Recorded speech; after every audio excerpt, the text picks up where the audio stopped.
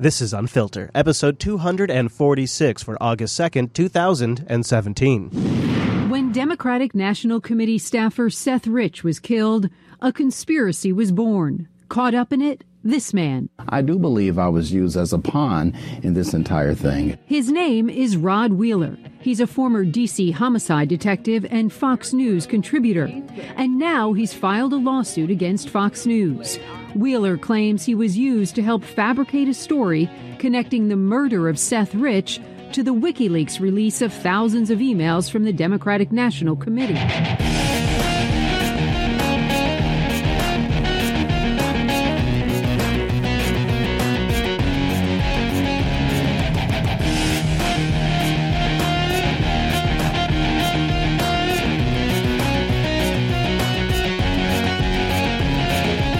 Two, 4, 6, 8. Who do we appreciate? Unfilter! Yeah! I can't believe you went there right at the top. That's amazing. I did. I had to. You, sir, are a reliable cornball. That's what you are. And I love it. It's one of your lovable traits. Welcome to the show, everybody. We're coming to you live from the very comfortable JB1 Studios. Quite smoky today. Yes. There is some BC smoke here. It is really something. Now, listen, Chris. It's a different kind of smoke than you might be thinking on this show, though. It's the wildfire kind. I want to know why there isn't a wall between Canada and the United States to block out this nasty smoke, because this smoke is invading our country. It's thick. And thick. I think what we should do is tax Canada back to clear the air. We should charge them a few carbon taxes. That seems to be what's in order. Well, it's all about the credits, Chris. Maybe we're a little distracted because there's a lot of things to talk about this week. Oh, my gosh. Of course, we have a traditional cyber segment coming up here in just a little bit. Some interesting and perhaps controversial updates with Mother Russia. So much to talk about with Donald Trump and his revolving door. Debbie destroys a little more data, and then we're going to discuss some explosive, quote-unquote, is what everybody's been calling it, developments with Seth Rich. Wow. And then we'll wrap it up all on a very, very positive high note. That's nice. Yeah. You ready to just go for it? Should we just look at that? Look at what the chat room in there previewing a little bit of what we might be talking about. What do I always say when we're about to cyber? Well, you usually ask me for my age and my sex, and I tell you, God dang it, Chase, for the 246th time, we're not doing that on the air anymore. No! I'm not wearing pants. What? So there is a huge cyber news story because of the subject matter it involves, and I don't know what it is. I don't have any bacon to bring to the table. I don't have any information. I was hungry. But every one of these major Hollywood breaches where they really amp up the terminology and the vernacular always reads to me as bullshit or even potentially marketing. Going back to Sony with The Interview, now we have HBO.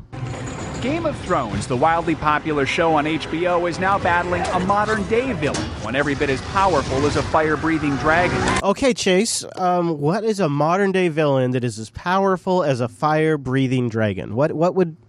A hacker. Evil hackers reportedly leaked an alleged script or documents from an upcoming episode after HBO was hit by a cyber attack. The Hollywood Reporter says hackers also released upcoming episodes for 2 other series, Ballers starring Dwayne Johnson, and a new program, Room 104. My first thought when I heard this was, okay, so what was released? Now, it seems to be different levels of information keep coming out. Some people said it's a vast amount of documents.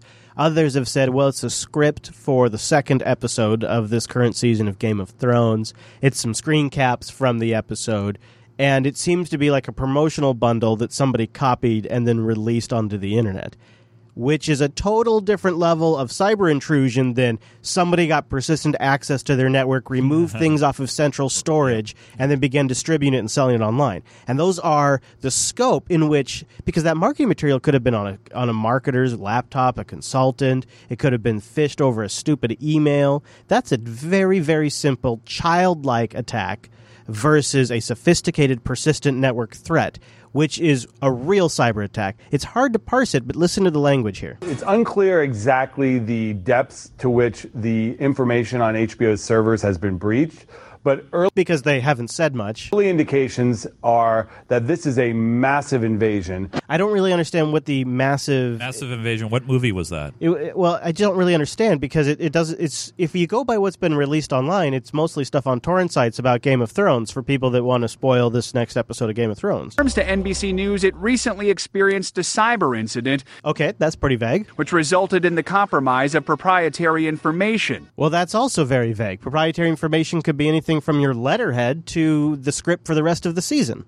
In a letter to employees, the network's chairman says any intrusion of this nature is obviously disruptive, unsettling, and disturbing for all of us. What they're not reading here is also they promptly fired their director of IT security. Nothing but multiple levels of departments having Herculean response to this. It's a textbook example of quintessential HBO teamwork.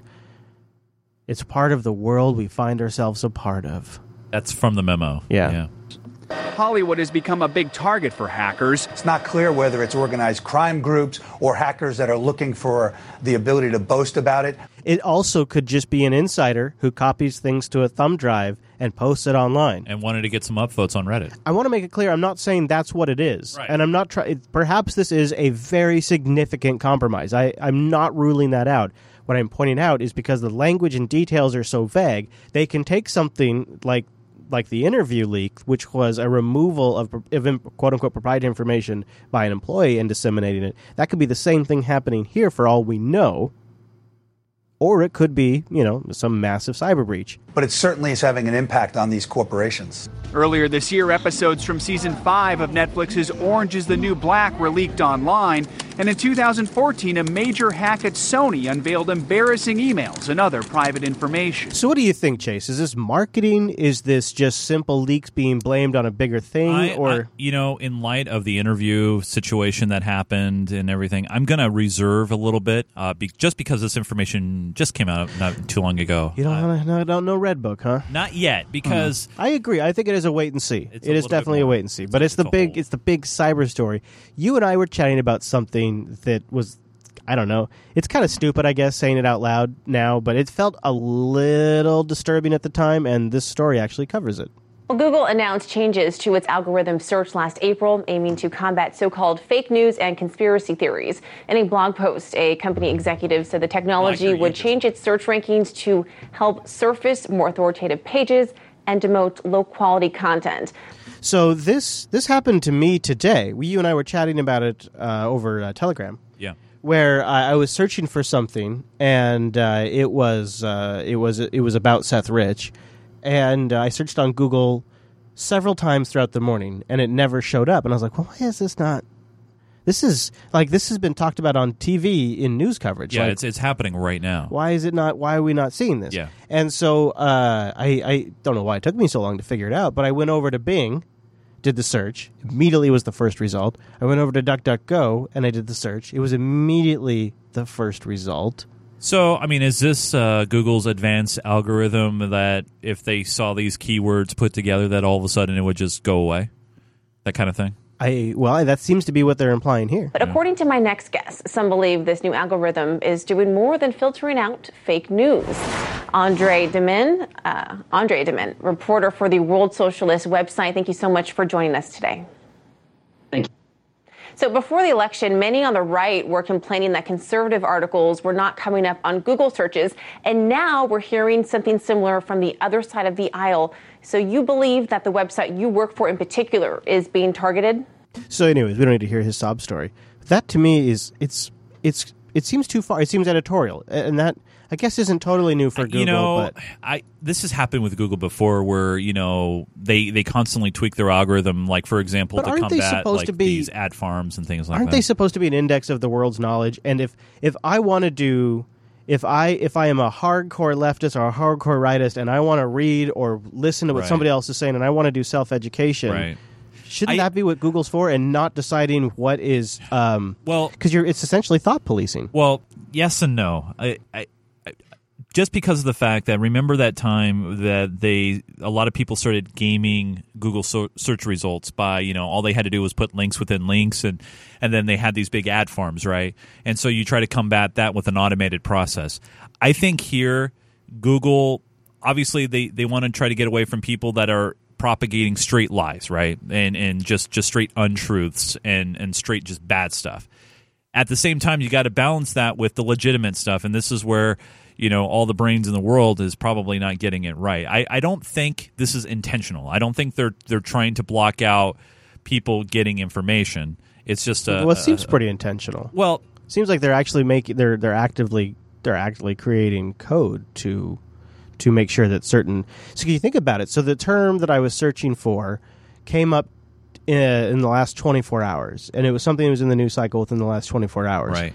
So somebody at Google had to take action within a 24-hour time period to put this phrase on a list to make sure that when people searched for it, they wouldn't get any results. Now, have you tried with Google doing the same search term, but instead of just doing the general search index, going over to the news section and searching from there? No, but I did try a bunch of different. Like rephrasings of the same search. Right. Like I tried reordering the words and things like that, and I got nothing. So I'm going to do the search right now. And have you tried incognito mode? It still doesn't show up. It's still not showing up, even right now. Okay, I'll try incognito mode. All right, now, and then, no, it's still not showing up. And then try, so hit the news tab at the top there and see what you get. News tab. Still not showing up. And it's a website, too. It's a .com that is, being linked by news agencies. Right. So I'll tell you the claim, the phrase is debunking Rod Wheeler's claims. And when I search on Google for that, I get a much different result than if I go to, say, DuckDuckGo. So let's go over to, or should we do Bing? Would that be funnier? Let's go to Bing, because Bing's kind of funny. Well, I mean, everybody knows DuckDuckGo is probably legit, but Bing, right? Bing. Yeah, Bing. So we go to Bing, and boom, right there, top results, right there. Plus videos about debunking Rod Wheeler's claims right here. There is a huge agenda difference. You know what I noticed though? But look at that. So their top story is PBS and NPR. That's their top links. And then Bing's is... Now look at that top result, for example. Notice it's just a .com, no description. I understand. But you're telling me that Google, with all their power, with Fox and New York Times linking to them, and people searching for them don't know... But one thing I've learned about Google SEO... I'm not buying that. Hold on. Let me finish. You got to look at both sides here. There's no way, just because they didn't properly put a title up there, dude. All I know is Google does... give priority to sites that are web friendly, that are mobile friendly, that have the right tagging, that have all those things, right? It's not just based upon linking. Right. Yeah. But if you add that in the algorithm, who knows? Yeah, okay. But they have other links on the top that I bet get a lot less links, like ZeroHedge.com is not a huge site, and that's up there too. So they have links to stuff that are obviously getting less traffic than that site right now today, especially. So that's why I think it's an algorithm thing. I think it's on an active list that says do not surface those results. It's got to be. What happens if or Google is incapable of recognizing any popular trend on the internet, which seems unlikely. Let me ask you one other thing. Is there a possibility that site has blocked Google from indexing it? But all of the other ones? Well, no, that's why it shows up on Bing. That's why it shows up on DuckDuckGo. Is it possible that they maybe put something in the robots.txt? Well, I would tell you, so because of the motivation behind the site and the fact that they're seeking as much publicity as possible. Axiom's saying try google.ca. But you follow what I'm saying? Yeah, I see what you're saying. So I doubt it, but I don't know. Right. Here's the note of it. Here's just to note. I'm just saying there's a lot of possibilities that I think we're not fully considering. I agree, but just note this story in context. Google announced changes to its algorithm search last April, aiming to combat so-called fake news and conspiracy theories. In a blog post, a company executive said the technology would change its search rankings to help surface more authoritative pages. So here's my thinking: is because what it is it's a website that is trying to counter the new narrative around Seth Rich. Right. It's a pushback trying to decredit Rob Wheeler, or whatever his name is. And so it's, I think, been deemed as fake news by someone at Google. Some arbiter has decided it is fake news and does not expose it on the dominant search engine, the one that has a monopoly in search. I think that's a big deal because it's essentially, it's just audio recordings of conversations. It has a motivation in its posting, but the content itself has no bias because it's just recording people's frank conversations they didn't know were being recorded. And yet they are suppressing that in the search results. Right. That's Axiom and now they're coming on more than one day. So, Axiom in the chat room saying it's the 6th link down on Google.ca. Interesting. It's the top link on other search engines. I just find that to be scary a little bit because I don't know what the topic is.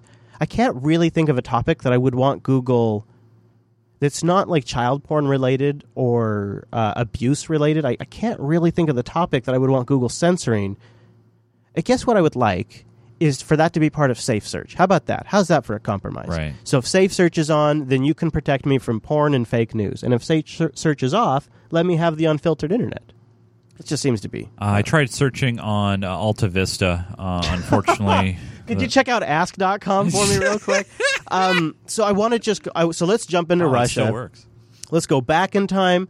We're going to cover some relevant information from a little bit ago that we're getting updates on, and then we're going to move forward to the sanctions and things like that. So starting with how we originally got some of the names of people involved with Trump that could be in some way dealing with folks in Russia, like Chase's buddy. Who is the my good friend? It's all coming together now. It's all blurring together now. Who was the first guy that was out in the Trump administration because of the Russia stuff? Flynn? Yeah, I think it was General Flynn. Yeah, it was. Flynn. And then the next guy out was Comey. I think Comey was fired, right? Okay. So there's been a little bit of time in there. Yeah. And Flynn also had the privilege of being the first guy whose name was unmasked and leaked to the press, right? Remember that? Yes. And so that's how Flynn's name came up. The unmasking. Yeah. Yes. And so this is a little information about the big unmasking. This letter obtained by Fox News, the Republican chairman of the House Intelligence Committee, Devin Nunes, updates the nation's intelligence chief, DNI Dan Coats, on the status of the unmasking investigation. 3 of the nation's intelligence agencies received subpoenas in May, explicitly naming 3 top officials of the Obama administration. Former CIA Director John Brennan, former National Security Advisor Susan Rice, and former UN Ambassador Samantha Power. Okay, Susan Rice, okay, I can kind of see it, but UN Ambassador, an ambassador who she has massive, This is a little odd, and stay tuned for an audio clip in the overtime that might add a little more context to Brennan. Samantha Power. In what appears to be a reference to Power, Nunes writes, one official whose position had no apparent intelligence-related function made hundreds of unmasking requests during the final year of the Obama administration. The letter continues. Obama-era officials sought the identities of Trump transition officials within intelligence reports.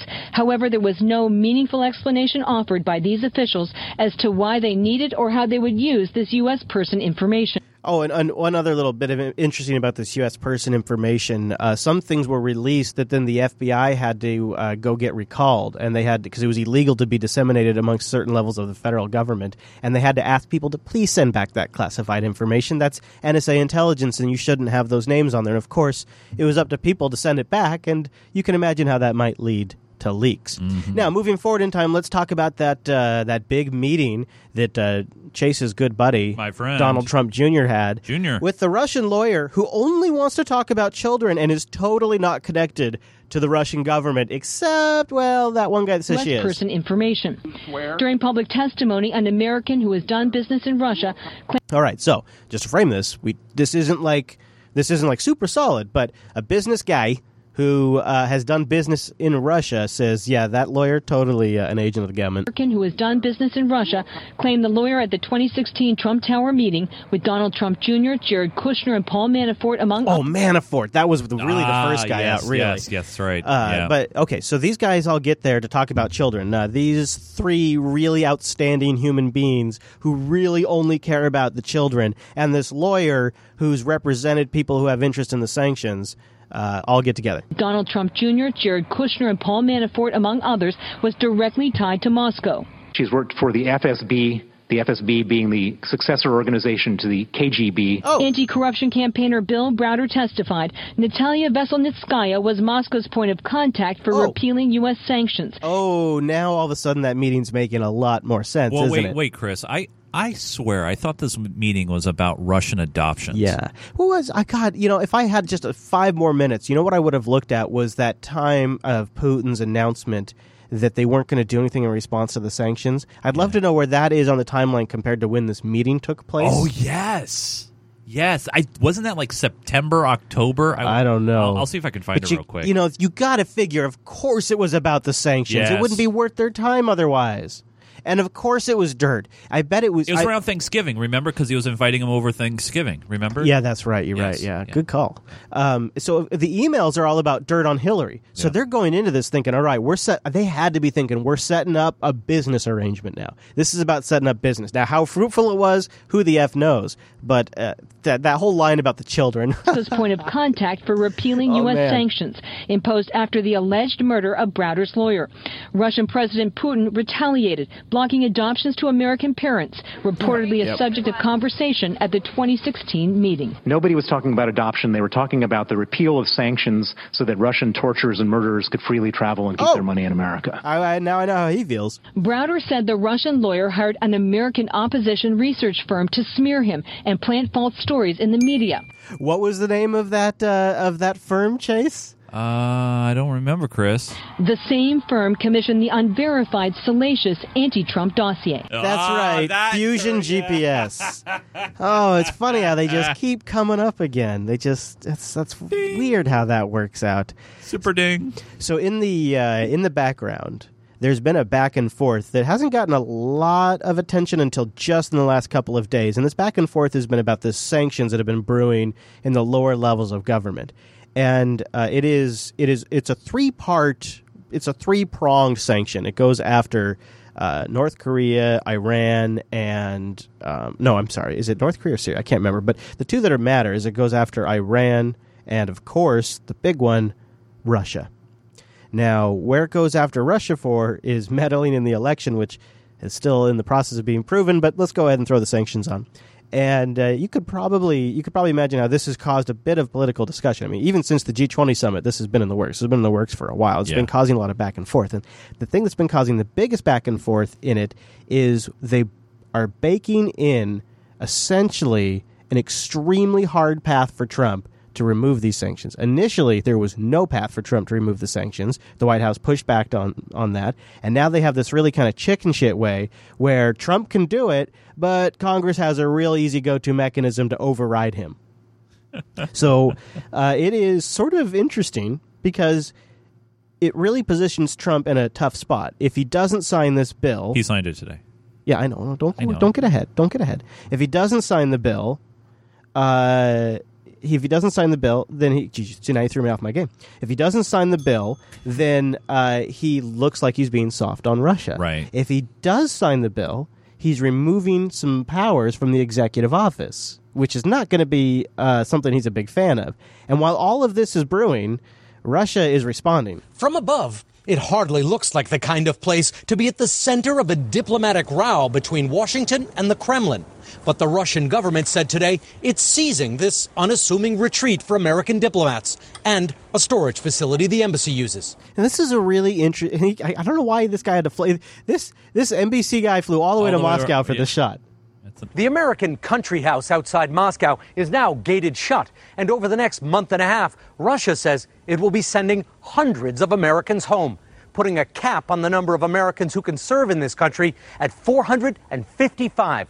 That is an unbelievable amount already, which is exactly the same amount they have here. But what is, I think, more interesting and telling about it is they had 1,000. They had over 1,000. Yeah. And this is supposedly a recreational chill spot for diplomats? Right, yeah, this facility is a retreat. And when I saw the video of this and I saw this facility and the furniture being moved out, I was just like, this is our tax dollars at work. Yeah, yeah. This you and I, tax dollars, Chris, goes to this. Yeah. For a retreat. This is kind of staggering because it looks like a huge campground. Look at all the barbecues they got there, and they got the picnic big clubhouse tables and big lounge chairs, and they have covered big barbecue areas. This looks like a nice campground in the Pacific Northwest. It's green, it's lush, so Russian, I guess. Contractors are coming in and just clearing this place out. Does that mean I can go over there? Is this American land on Russian soil? Can we talk about 1,000 diplomats? That's a lot. That smells a little stinky to me. Like maybe some of them are spies, and that's why Russia's kicking some of them out. To be fair, Chris, Russia's a really big country. Yeah, that is true. It's it's the biggest. It is quite huge, but how much do you want to bet most of them are all in Moscow? I would be willing to bet you I'd be willing to bet you onion rings with that steak I owe you. Do you think Snowden's been there?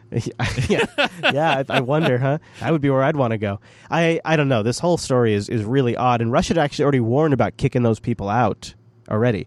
So I do want to get to the sanctions and talk about what you just were, you were jumping ahead there. I know. But first, I jumped. There's a moment that everybody was excited about this week when Chase's good friend, my buddy, Sarah Huckabee Sanders. Sarah, I love you. Takes it to the media for their Russia coverage. For most of it, I'm like, wait a minute. Wait. What? Did Sarah listen to literally last week's episode of Unfiltered? She might be downloading it. Like I said, the statement that was issued was true, and there were no inaccuracies in the statement. I think what the bigger question is, everybody wants to try to make this some story about misleading. The thing I see misleading is a year's worth of stories that have been fueling a false narrative about this Russia collusion and based on a phony scandal based on anonymous sources. And I think that is, if we're going to talk about misleading, that's the only thing misleading I see in this entire process. You guys are focused on a meeting that Don Jr. had no consequence when the Democrats actually colluded with a foreign government like Ukraine. The Democrat-linked firm Fusion GPS actually took money from the Russian government while it created the phony dossier that's been the basis for all of the Russia scandal fake news. And if you want to talk further about a relationship with Russia, look no further than the Clintons, as we've said time and time again. Now, I like her approach on the Clinton attack because a lot of times when people go for the Clintons' ties to the Russians, they go for, well, Hillary gave them all the uranium, which is the weakest attack because she was only involved in a large decision process there. Now, she did seem to receive funds, and the Clinton Foundation received funds, and people that were working with the Clinton Foundation received funds. So it does look very odd, but she goes for a different level, which I think, if you look at how they're investigating Trump, should be talked about more. Bill Clinton was paid $500,000 to give a speech to a Russian bank and was personally thanked by Putin for it. Hillary Clinton. Could you imagine if Donald Trump was paid $500,000 by a Russian bank to do something in Moscow for as a celebrity appearance? Well, maybe he was already paid that for the Miss Universe thing. Yeah, I'm sure he made some money, but... Yeah. Was paid $500,000 to give a speech to a Russian bank and was personally thanked by Putin for it. Hillary Clinton allowed 1/5 of America's uranium to reserve to be sold to a Russian firm whose investors were Clinton Foundation donors. And see, when she goes for the part where she mentions the donors profited. And the Clinton campaign chairman's brother lobbied against sanctions on Russia's largest bank and failed to report it. Oh, that's also a good one. If you guys want to talk about having relations, which you seem obsessed with doing, look no further than there. If you want to talk about somebody who's actually been tough on Russia, look at President Trump. He wants more fracking, more coal, more energy, a stronger military, a stronger defense. I actually think that's a decent point. I mean, she's really dropping truth bombs here, but if you're Putin, you don't want a president that's doubling down on fracking. That's really what you don't want because the oil prices, it's interesting. She really just gave it to him there.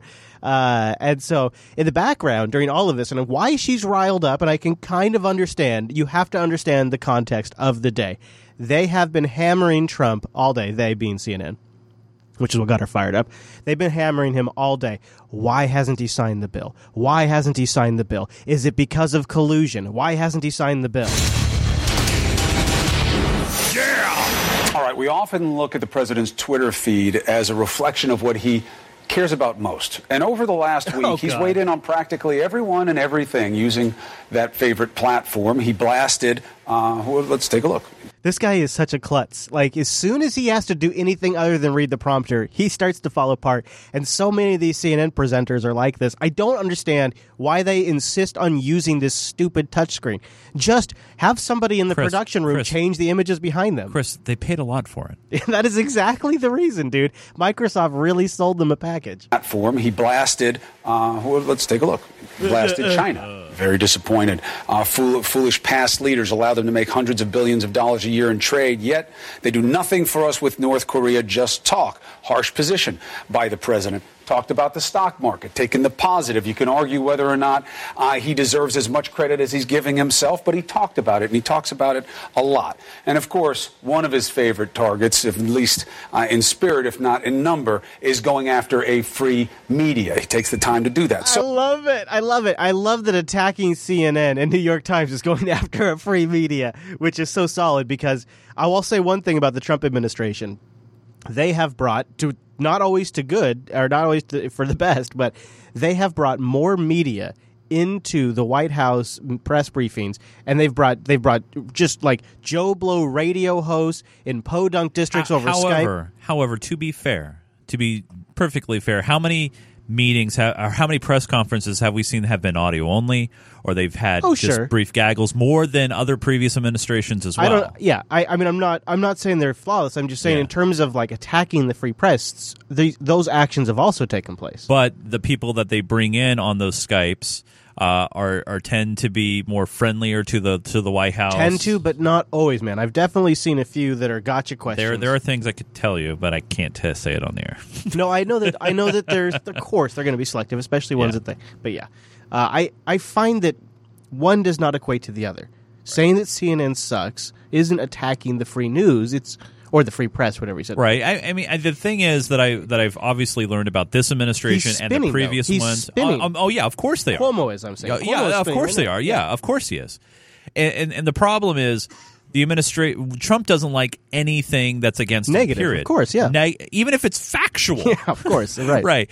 And I think I long for a day. I really long for a day when an administration, any administration, I don't care, Republican or Democrat, doesn't try to blame the previous one, and it's a continued cycle. Oh yeah, let's own it. It's the excuse that they get for like the first 2 years. A free media. He takes the time to do that. So why are we pointing out what he talks about? To emphasize what he's not talking about. Oh. The Russians cut the American diplomatic staff by a crippling 755. Crippling. It's not crippling. And also, that was supposedly a recreational area too. Well, so yeah, and the retreat. Don't forget the retreat. Yeah, and the storage. And the storage closet. Whatever. People. Why? Retaliation, of course, for what's going on with them. What else is going on? Russia is back in Georgia. The last time they did this in 2008, hundreds of people died. Not a word about this or those Americans getting kicked out of Russia by the President of the United States on his favorite medium. This is a really interesting technique. Instead of attacking him for what he is saying, they're now attacking him for what he isn't saying. And if you think about it, you could do that for infinite. I mean, you could really choose any topic du jour. And I think that's okay. And the only reason why that's okay to me is because he is the tweeting president, right? And so I think it does matter what he doesn't talk about on Twitter just because he talks about everything else on Twitter. Yeah, I think it's fair. Suppose. I think it's fair. I guess I look at it in this context. Every week there's probably 6 or 7 really important stories. 6 or 7 really important stories that we don't include in the show for time, and it's not commentary on those stories, though. No, that's true. But then again, we're not like, I don't know, trying to just find favorable stories for us. We try to find stuff on both sides. One thing you see about Trump is he'll go out there and tweet about something that you and I look at it, you're like, what the hell are you doing, man? What if he's just trying to fire up his Twitter base? What if he just loves getting likes and retweets? What if he literally is such a narcissist that the President of the United States gets a Woody when he gets 10x amount of retweets, or he gets 10,000 likes, or whatever his numbers are? What if it's really? Anyways, let's move on. Why? Well, what else are they doing? 100,000 troops on the border with NATO. Saber rattling, obviously. Yeah, I like that it's saber. I wonder how that NATO border got there. What gesture was he just doing? I don't know. It looked a little dirty because it looks like good. He's jerking his dick, but he's talking about saber rattling, which would be up a little higher. And it's reverse provocateur, right? So NATO encroaches on the border, makes it closer to an area, and then all of a sudden it's their response is the hostility, not the moving of the border. On the border with NATO. Saber rattling, obviously. Again, not a word from the president. And it raises these questions. Why? Why hasn't he signed the sanctions bill that we're told that he will, against the advice of his own party, telling him to sign it now? And then there was this sound from the vice president. In a further sign of our commitment, very soon, President Trump will sign legislation to strengthen and codify the United States sanctions. You notice that the color balance is off on their touchscreen? So here's Pence now, and here's Pence before they... Look at that. But Cuomo's fine. But it makes them look demon. Makes them look like demons. That's interesting. So they harp on Trump, and they harp on Trump. They spend the morning show harping on Trump about not being tough on the Russians. Why won't he sign the damn bill? We are just getting word that President Trump has signed the sanctions bill on Russia. That is the bill overwhelmingly passed by the House of Representatives and also the Senate. We just got word that the president has now signed this sanctions bill. You're with us.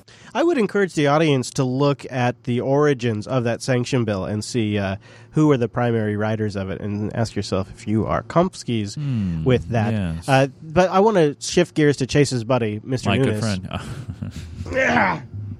The real Nunes. I wouldn't call my What is his Twitter handle? What is his Twitter handle? At Devin Nunes. Devin Nunes. Yeah. So the Russia investigation often comes across looking like they're playing politics. And it drives me crazy because it makes the whole thing look like a chicken shit sideshow. And that definitely got worse this week. So last week, I was saying, I think that they should, if they're going to investigate Trump's business ties and family ties, that they should also investigate all of the ties to Fusion GPS, how that got financed, both with the Jeb campaign, with Hillary's campaign, how McCain got it, how far that dossier was used to authorize NSA surveillance. All of that should be investigated fully, because there was leaks that came from that need to be identified, especially before... Full investigation, both sides. Fully especially agree with you. with Section 702 near renewal. Yes. Which was the tool that was used to do this all. So I've been advocating that if they're going to do it, they have to do a full spectrum investigation. We had that exact discussion last week. I Do you remember? I do. So this week, that's what was sort of brought up, and the Democrats immediately shut the whole thing down. You have senators not willing to do the jobs they were elected to do. And of course, then you got jackasses like him that are going to grandstand and make a whole political sideshow out of it. Blasted by Republicans, a procedural move by Democrats abruptly shut down the Senate Russia panel after 2 hours, but not before lawmakers put former Trump campaign chairman Paul Manafort's Ukraine Work for Pro-Moscow group under scrutiny. Wasn't this the kind of activity on behalf of a foreign government that FARA registration is meant to disclose? We had previously advised Mr. Manafort we believed he had an obligation to register, and he is registered. That is the Deputy Assistant Attorney General, I believe. Former National Security Advisor Mike Flynn, who also retroactively filed paperwork under FARA. Hey, we were just talking about him. The Foreign Agent Registration Act was criticized for promoting a foreign government while not disclosing his business relationship. I didn't know at the time that he was receiving hundreds of thousands of dollars from a group that was representing Turkey. Now, here's the issue. So this avenue, as soon as they start going down this avenue, what the Republicans came back with was, well, Sidney Blumenthal was sending information to Hillary, and he wasn't registered as a foreign agent either. That's the kind of thing we want to get a hold of. Another Republican said the obsession with the Trump team's Russia contacts was overblown, and the Democrats should not get a pass. If we're going to get to the bottom of this, we need to investigate the whole story. It includes looking at serious allegations of foreign influence over the Clinton campaign. Reading from a prepared statement, the committee chairman highlighted a perceived double standard, citing then-Secretary of State Clinton and Sidney Blumenthal, her close confidant. If the Justice Department thought Mr. Blumenthal's activities on behalf of foreign interests did not require registration, it should simply say so. And Grassley drew connections. Which has actually been strange. It's unclear why the State Department is refusing to answer. It's a legal investigation. They've requested why that Sidney Blumenthal didn't have to be registered. Right. And the State Department is just dragging their feet and stonewalling it. It seems to be like, I don't know if there's like old Clinton people in there or what, but they're just not giving the answer. It should simply say so. And Grassley drew connections between the Russian lawyer who spearheaded the 2016 Trump Tower meeting with Manafort and Donald Trump Jr. and Fusion GPS, the U.S. opposition research firm behind the unverified anti-Trump dossier. And I think we legitimately should. I know it would serve the Republican interests, Now, to a degree. Do we not know that the special, what's his name, special counsel, special security, the special investigation, that they aren't doing this? This, though, this is the whole cockamamie thing about it. That's a whole parallel investigation. Right. So this is a they're doing their own. So this is a Senate thing. Yeah, they're doing their own thing. Jesus. Yeah, it's crazy. Your tax dollars don't work. I would imagine Mueller's Mueller. That's what I was trying to say. Mueller. Knowing exactly who is acting on behalf of the Russian government is vital. And the testimony of a key witness and critic of Russian corruption has been put off until tomorrow. And based on his prepared remarks, Bill Browder will connect the dots between Fusion GPS, the Russian lawyer at the 2016 Trump Tower meeting, and smear campaigns by Moscow. Brett.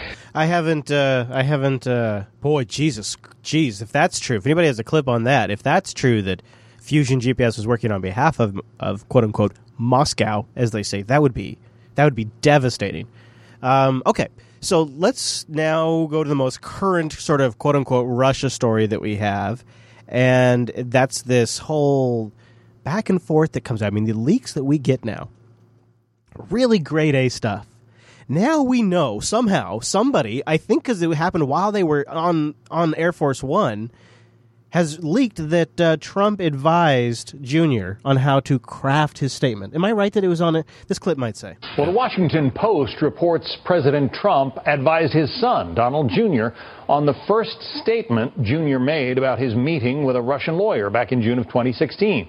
You can see the Post's headline here. Trump urging his son to release a statement saying the focus of the meeting was the adoption. That's not what you're saying the headline is. Well, hold on. We're going to play. No, I know, but he's saying, well, the headline states he's saying different words than what's on the screen. Oh, I see. So the headline reads, Trump dictated son's misleading statement on meeting with Russian lawyer. Now listen what he said. Back up just a little bit. Urging his son to release a statement saying the focus of the meeting was the adoption of Russian children, not to get damaging information about Hillary Clinton. So he makes it sound like he's reading the headline, but instead of what he did, he did a super summary of the article. Right. Joining us now to Okay, so let's switch because they gave the real good early bullet points. Washington Post, right, and the blame it on the children.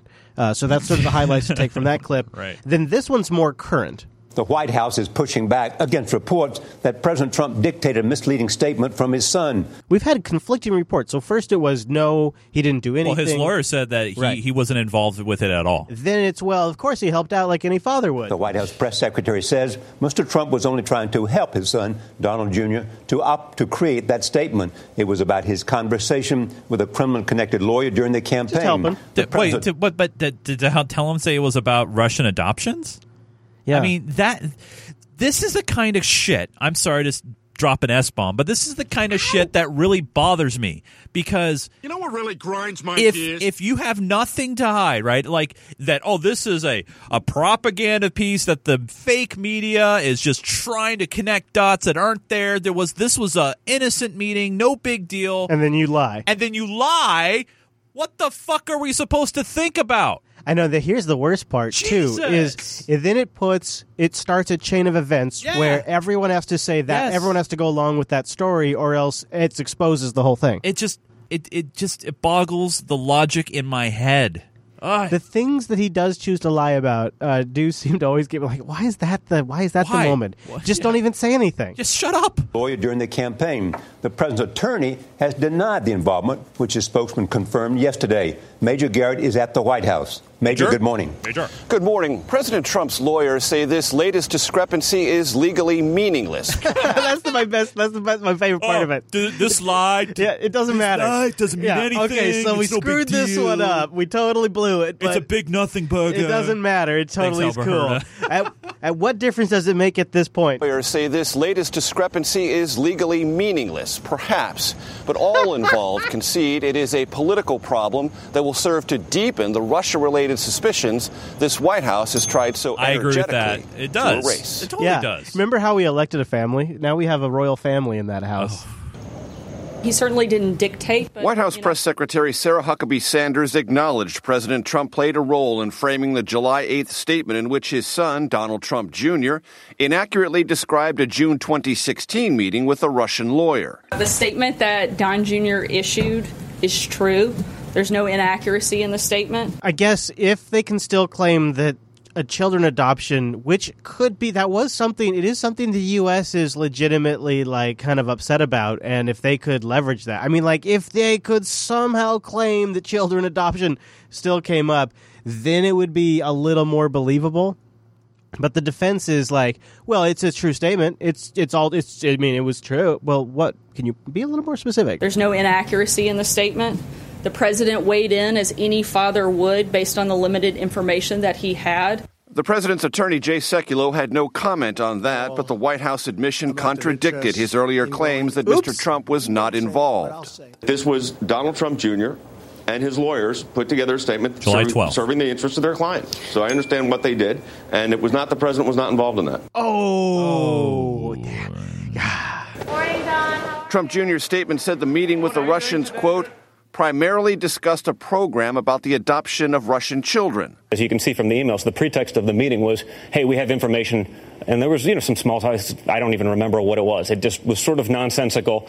He didn't want to necessarily lie right there. You see how he... Yeah, he had to make it really kind of gray. Inane and garbled. But Trump Jr.'s email showed the meeting occurred after politically damaging information on Hillary Clinton was offered. South Carolina Republican Lindsey Graham said misleading statements only cause investigators to look further. So if you want these investigations to come to an end, the last thing you need to do is reinforce the narrative that you're not candid and honest about what happened. Man, when Lindsey Graham is making sense, that's some basic bitch stuff, dude. That's basic bitch right there. President Trump's son-in-law, Jared Kushner, who also was at the meeting with the Russian lawyer, denied collusion with the Russians, saying the campaign was too disorganized. He joked with congressional interns Monday, saying, we barely could collude with our field offices in different states. I like that they're just doubling down on the we're incompetent argument that we discussed a couple of weeks ago. We just suck. I mean, even if we tried to take a little arrangement with the Russians, we couldn't do it. We sucked so bad that we couldn't execute on it. Anyways, we got to go run this place now. Same exact people. The president's legal team, which has had its fair share of turnover, is still trying to build a cohesive approach with communication about Mr. Trump and White House activities. Anyways, that's a very charitable. Wow, Major's really charitable there with that, much more than normal. So now that we've talked about all of this and Russia hacking and interference with the election, it brings us to the topic of the day. Cleanse your palate for a moment, everybody. We're going to talk about Seth Rich, which has now become a war ground, absolute war ground. And there's so many different ways to sum this story up. It's very complicated, but we'll start with the Morning Joes. A lawsuit filed in federal court claims a Fox News report about a slain DNC staffer, Seth Rich, was reviewed prior to publication by President Trump. All right, so we're going to stop here. So that's the lawsuit is really interesting. The lawsuit is being brought by the gentleman that was the source. And was altered at the White House's request.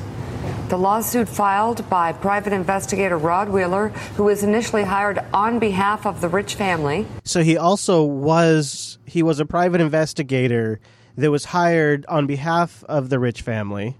Or by the Rich family. He worked for them, supposedly. And in this position, he claimed initially to have information from the FBI about Seth Rich's computer that showed that he communicated with WikiLeaks.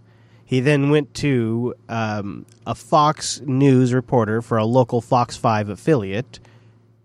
Some people have insinuated that he was trying to engage in a relationship with her, and he told her that he had an exclusive for her, in which he said they have emails that show he was the source for WikiLeaks. Fox 5 sent that up the chain to Fox. They cited Rod Wheeler. He almost immediately changed his story. Also, interestingly, that gal declined his date offer. Sorry, dude. Sorry. It's just weird that there's a love interest triangle in here, which I find fascinating. And then Rod Wheeler later on has now filed this lawsuit against Fox, alleging that it wasn't a direct quote, that it was, in fact, a misrepresentation of his quote. Who was initially hired on behalf of the Rich family, says his quotes in a May 16th FoxNews.com story were fabricated by Fox News reporter Malia Zimmerman. That's the gal that said no. The story was retracted by Fox a week after it was published for not meeting its standards. The quotes in question implied that Rich was killed for leaking internal DNC emails to WikiLeaks.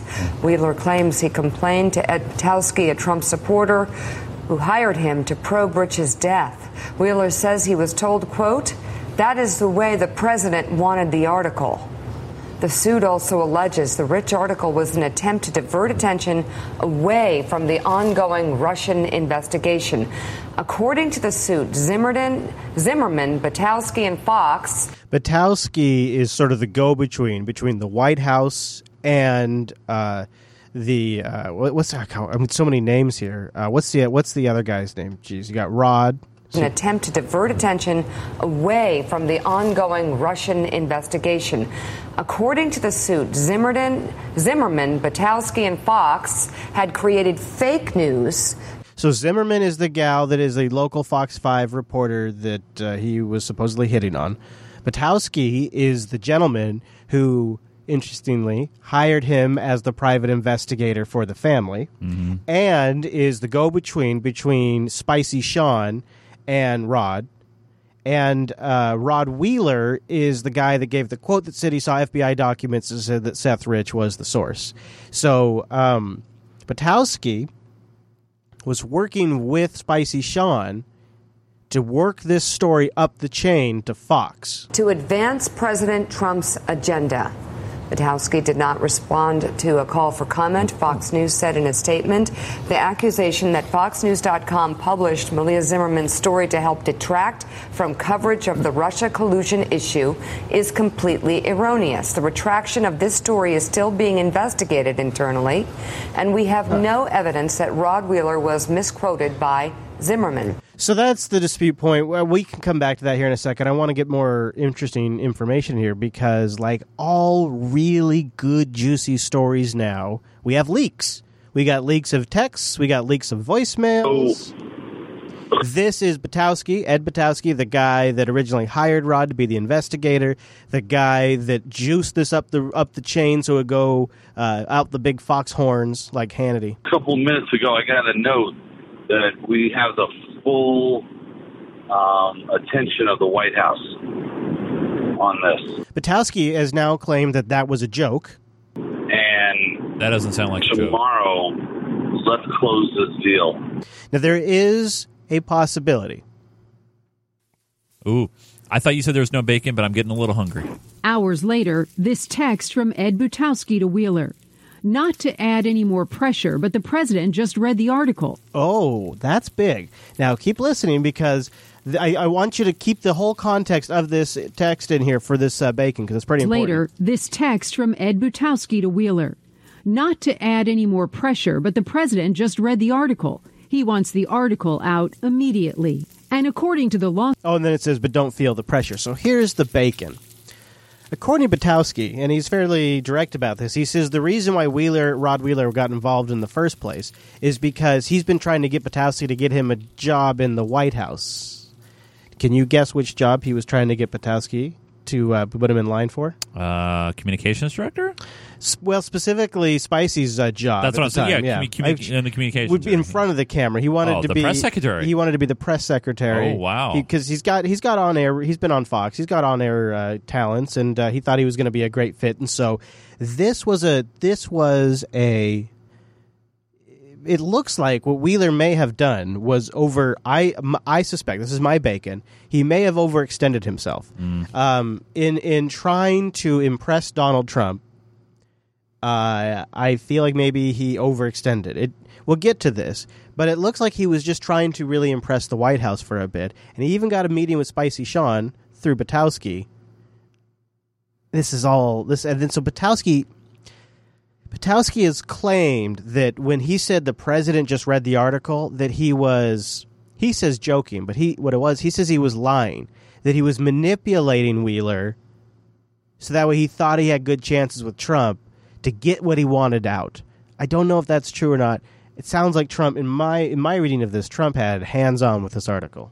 Hands-on, which, if you think about that, that means the President of the United States had hands-on with an article that they wanted published on FoxNews.com, which would later then go to air, that means Fox News was directly publishing news that the President was involved in crafting, which makes them worse than state propaganda because they're not getting paid by the state. They're just doing it.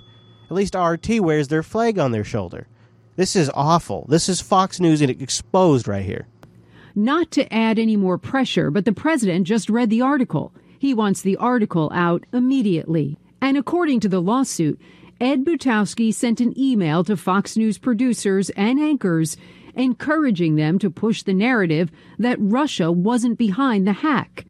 And so that brings us to the immediate response. So that phrase we were trying to Google earlier, that's part of this effort. Butowski and others are trying to put out what they feel like is the real version of the narrative. And one of the ways they've done that is by leaking audio of Pulitzer Prize winning journalist. Pulitzer Prize. Yeah. That's a big mouthful. Seymour Hersh, or Cy Hersh. I think you guys could probably just Google him. We don't really need to go into it. But one of the ways they're trying to respond to this is by leaking some of his audio. About the kid, and I'll tell you what I know. What I know comes off an FBI report. So what I know comes off an FBI report. I'm going to play a couple. This clip here there's no video. It's 6 minutes and 47 seconds long. We're not going to play all of it. I just got a couple of bits. This is Hersh, Seymour Hersh, the journalist, discussing with supposedly Rod Wheeler about what he knows about the Seth Rich investigation based on a source of his that is active in the FBI. And they start with how they found out that Seth might be involved with WikiLeaks. And that was by discovering his laptop. This is why the FBI ended up with his laptop. And here's what nobody knows, what I'm telling you. Now, maybe you know something about it.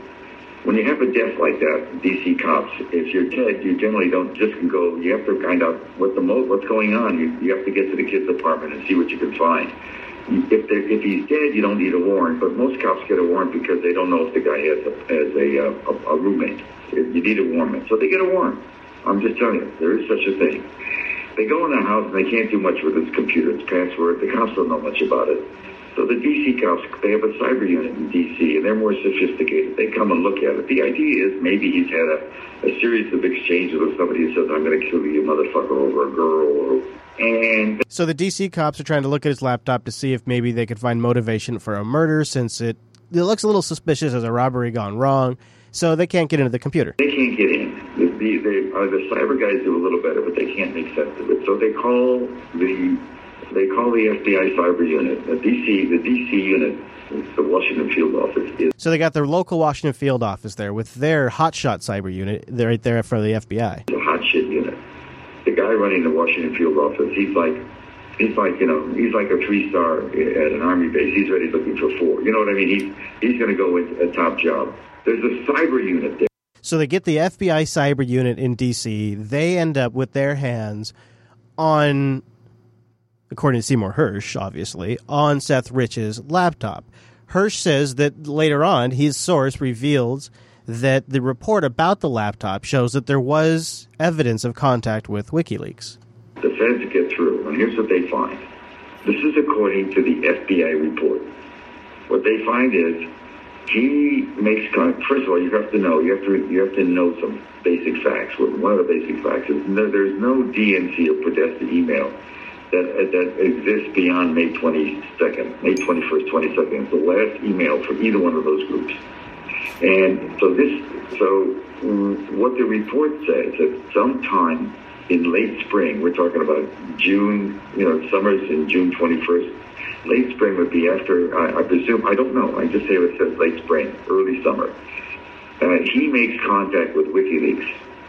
He, being Seth Rich, makes contact with WikiLeaks. And now here's where it gets interesting, Chase, because so far it's like, okay, this seems kind of plausible. This next clip doesn't paint Seth in the best light. And that's where it's like, I hadn't even thought about this.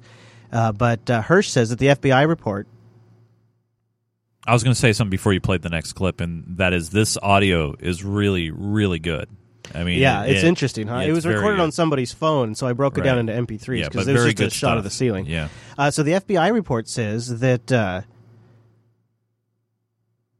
Seth initiated contact with WikiLeaks and then provided them with samples of his material.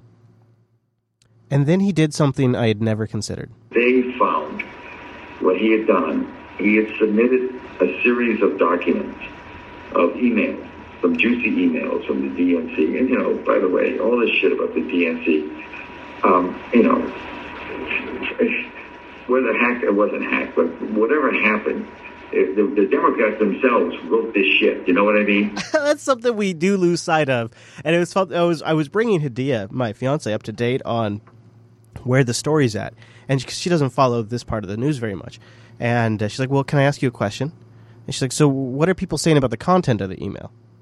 And I said, nobody talks about the content of the email. She's like, well, it seems like people would be talking about the content of the email. No, we don't talk about the content of the email.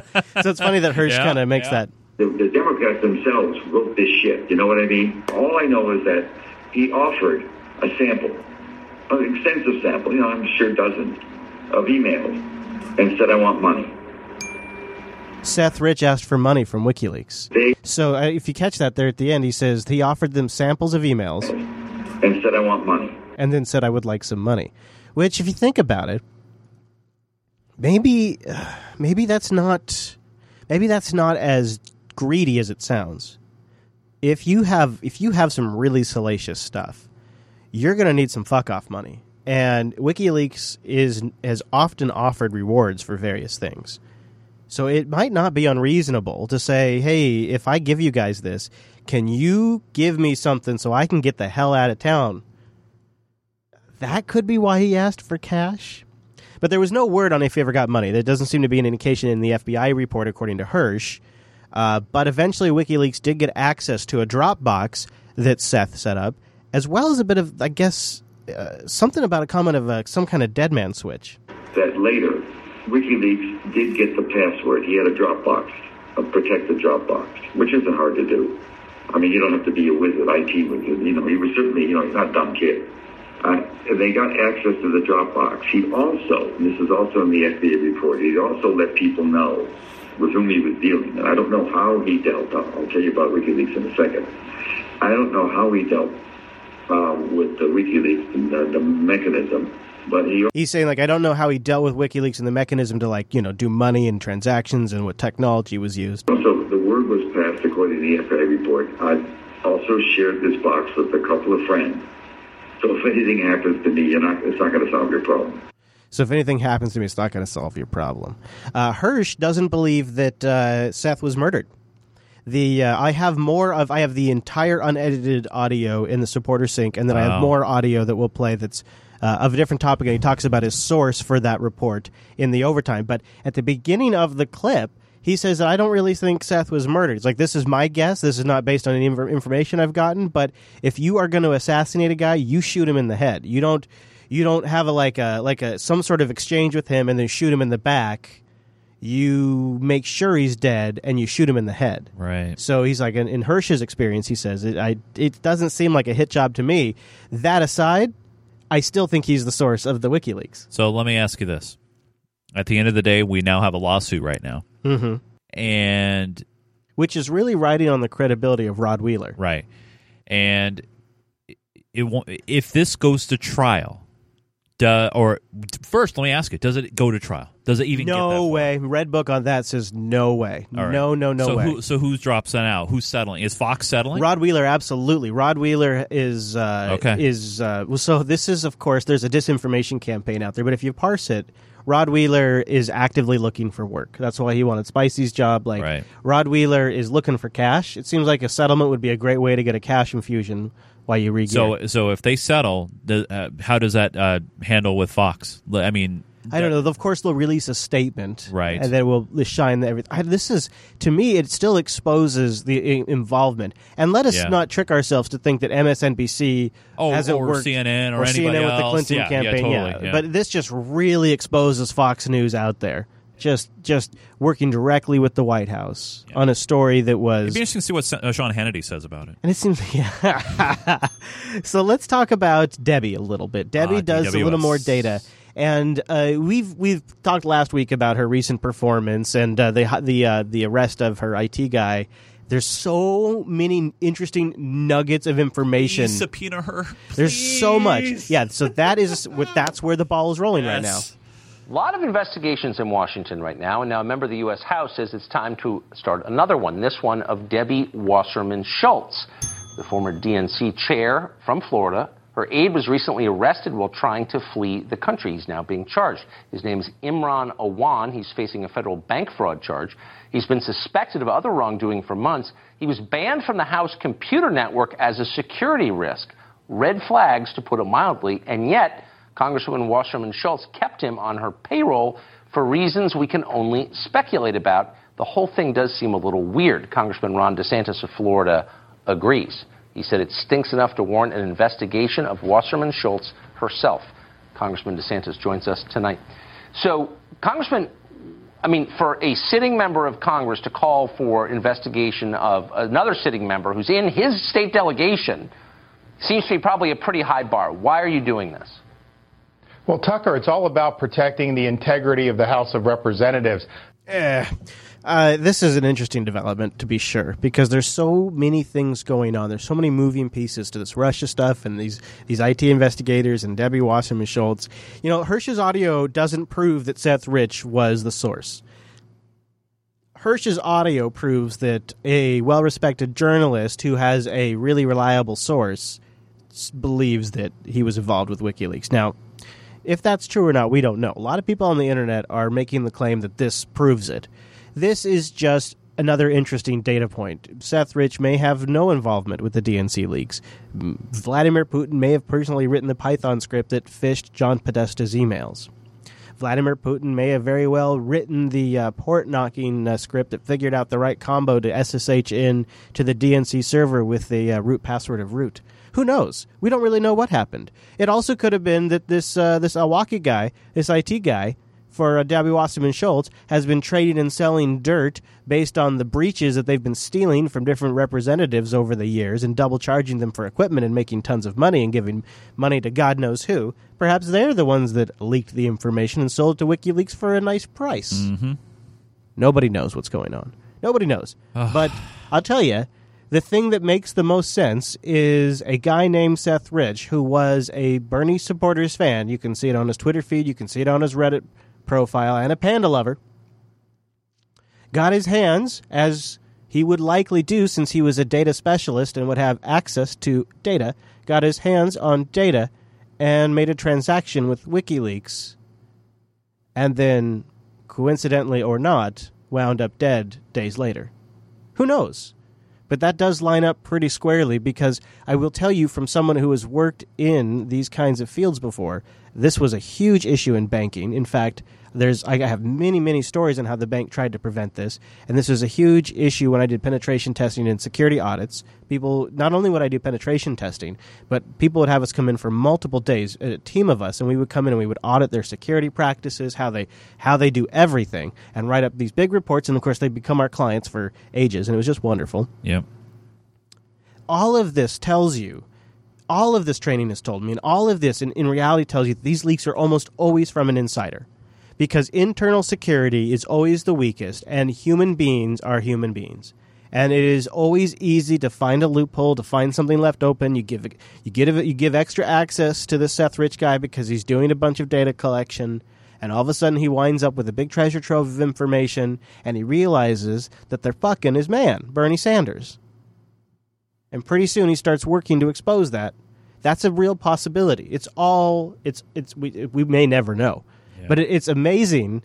In some sense, how old is this? This story is over a year old now, because his birthday has gone and passed a while ago. We've been talking about this for a really long time. Been following for a while. And it's still getting weird. Yeah. Still getting weird. Okay, just so before we get to the high note, just a couple of things, and we got a sack. But I know it feels like we've gone through a million things. You know what we haven't even talked about yet? We haven't even talked about Priebus or I know. Mooch. Isn't that amazing? Can you believe it? If you bought, I stole this joke from. Can you believe we are this far into the show and we still haven't even gotten to this? It's incredible how much is going on. because you look at the top priority of importance, right? Yeah. And it's like, all right, well, we're going to talk about this set 3. Oh crap! Oh, yeah. it's like it just keeps knocking it down. This is why we got to do twice a week, guys. Patreon.com/unfiltered. We slid back a little bit because you know what happens at the when the month changes over is the cards that don't clear get removed. Well, there's like a grace period, but it definitely happens. We slid back. Slid back. It's a shame, but we still have 3 new. We'll get to that in the overtime. Yeah. Anyways, let's talk about just a quick recap. Let's talk about Sessions, who seems to have apparently given a gift to Donald Trump and is now back in Trump's good graces. You've seen the president's criticism of you. Do you think it's fair? This is Cucker to Sessions. Well, it's kind of hurtful, but the president of the United States... It's hurtful, he says. That's hurtful. ...is a strong leader. He is determined to move this country in the direction he believes it needs to go to make us great again. So he's still saying all the talking points. He's a nice puppy. He is loyal to the end. He is a good boy. He's a good boy. Priebus, on the other hand... Hey, it's Brightwire. I know the best people. I know the best managers. I know the best deal makers. I know people that will make us so strong. I know guys that are so good. I know the good ones, the bad ones, the overrated ones. I know the best people. We've got the best people. I have the best people. So we're going to get the best people. That has been a bit of an issue, this best people thing. It's been a bit of an issue. Priebus, this is really weird what happened with him, but he was first on the choppy block since last episode. You say you resigned yesterday. Tell us why. Why did you make that important decision to resign? Well, it wasn't. It was something that I've always talked to the president about. Oh my God, I love it! I love it when they start with that. I've always talked about quitting to my boss. That's yeah, totally. I mean, that's what I do all the time. And I've always said to him, and he always agreed with me. Anytime either one of us think that we need to make a change or move in a different direction, let's just talk about it. And that's so much horseshit. He was forced in. He was like the establishment coming in to rein him in. He came in because he was connected with the Republican establishment. That's what got him in there. But it's interesting. So while Priebus was in transition and Mooch was still in, a prankster got the best of them. Now over to Chris. All right, so now we have an exclusive that was first reported by Jake Tapper last night. Stunning proof that cybersecurity is not just an issue in your house, but the White House. Every time I want to punch that guy in the face. Every time he's on, he always says stupid shit. This is really interesting because not so much that they fell for it, but I believe what it reveals about some of the reasons perhaps why Priebus is out. Several White House officials got punked. A prankster posed as administration players with stunning success. Pretending to be Jared Kushner, the prankster wrote Homeland Security advisor Tom Burchett, quote, "We're arranging a bit of a soiree towards the end of August. It would be great if you could make it. I promise food of at least comparable, misspelled, quality to that which we ate in Iraq." Without thinking twice about it, Bossert wrote back, "Thanks, Jared. With a promise like that, I can't refuse. Also, if you ever need it, my personal email is," and then he gave it. So that was the Homeland Security advisor right there. Oh, boy. That's the Homeland Security advisor. He gave Jared. Of course, it wasn't Jared. And it didn't end there. The trick took a darker turn when the... Why would he be giving his personal email address? If you ever need my personal email address, you know, the one that isn't being recorded and documented in their first email exchange. Right. Yeah. If you want to get this off the grid, out of the Freedom of Information Act. That shows you exactly how these guys operate. Yep. Darker turn when the prankster pretended to be Reince Priebus and wrote to Anthony Scaramucci. So the new Mooch, the new press guy. He wrote, quote, "I had promised myself I would leave my hands mud-free, but after reading your tweet today, which stated how soon we will learn who in the media, who has class and who hasn't, has pushed me to this, whatever." He can't even read a tweet. This guy, and I'm not the best pronunciator, and okay, whatever, you're right, in email. But this guy, this is so frustrating that he can't even do this. Who has class and who hasn't, has pushed me to this, whatever. It doesn't matter because it was fake. Scaramucci fell for it, writing, "You know what you did. We all do, even today, but rest assured we were prepared. A man would apologize." So Anthony Scaramucci's response when he got an email from who he thought was Reince Priebus, he says, "You know what you did. We all do." Oof. Now, what's the thing that they're the most worked up about these days? Leaks. Even today, which to me thinks like, so So one of the things I noticed about Priebus leaving is that Trump didn't shit all over him. Trump said, thanks for his hard work. We're proud of him. See ya, or something like that. It was in terms of firings, it was the nicest Trump's ever been towards somebody. Right. And to me, that meant there was some sort of, call it what you will, quote unquote, gentleman's agreement that must have taken place. All right. You know what? You're going to go easy, and we won't reveal the fact that you're a leaker or something like that. Like, there must have been some kind of, because this it's weird. And so then it's like, but as soon as Priebus comes back in and tries to cash in on any remaining goodwill, Scaramucci immediately says, you know what you did. We all do, even today. Rest assured, we were prepared. A man, which is great, would apologize. And the exchange went on. It turns out the only Trump who did not fall for the trick was Eric Trump, writing back to an email from his brother, Don Jr. I have sent this to law enforcement who will handle from here. Yeah, I agree with Rika in the chat room, too. It also sort of suggests that the mooch would have future blackmail on him. Isn't it? So next thing you know, this really hit everybody by surprise. I mean, this next one, everybody was shocked. We hit the floor. It hit everybody in waves.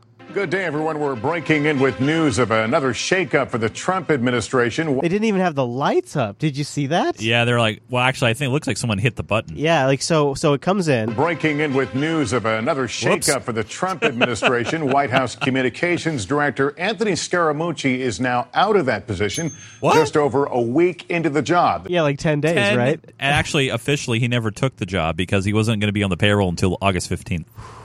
In that 10 days... You know that I believe his wife had a baby and left him. And divorced him, yeah. And he was hired and fired. Yeah. And in that time, Priebus was out and Spicy. Wow. This, of course, follows the resignation of White House Chief of Staff Reince Priebus on Friday. Scaramucci caused a big stir last week with a profanity-laced attack on both Priebus and Chief White House strategist Steve Bannon. Today, Priebus' successor, General John Kelly, was sworn in as his replacement. Let's get... No, well, that's not true at all. No, John Kelly's not doing that job.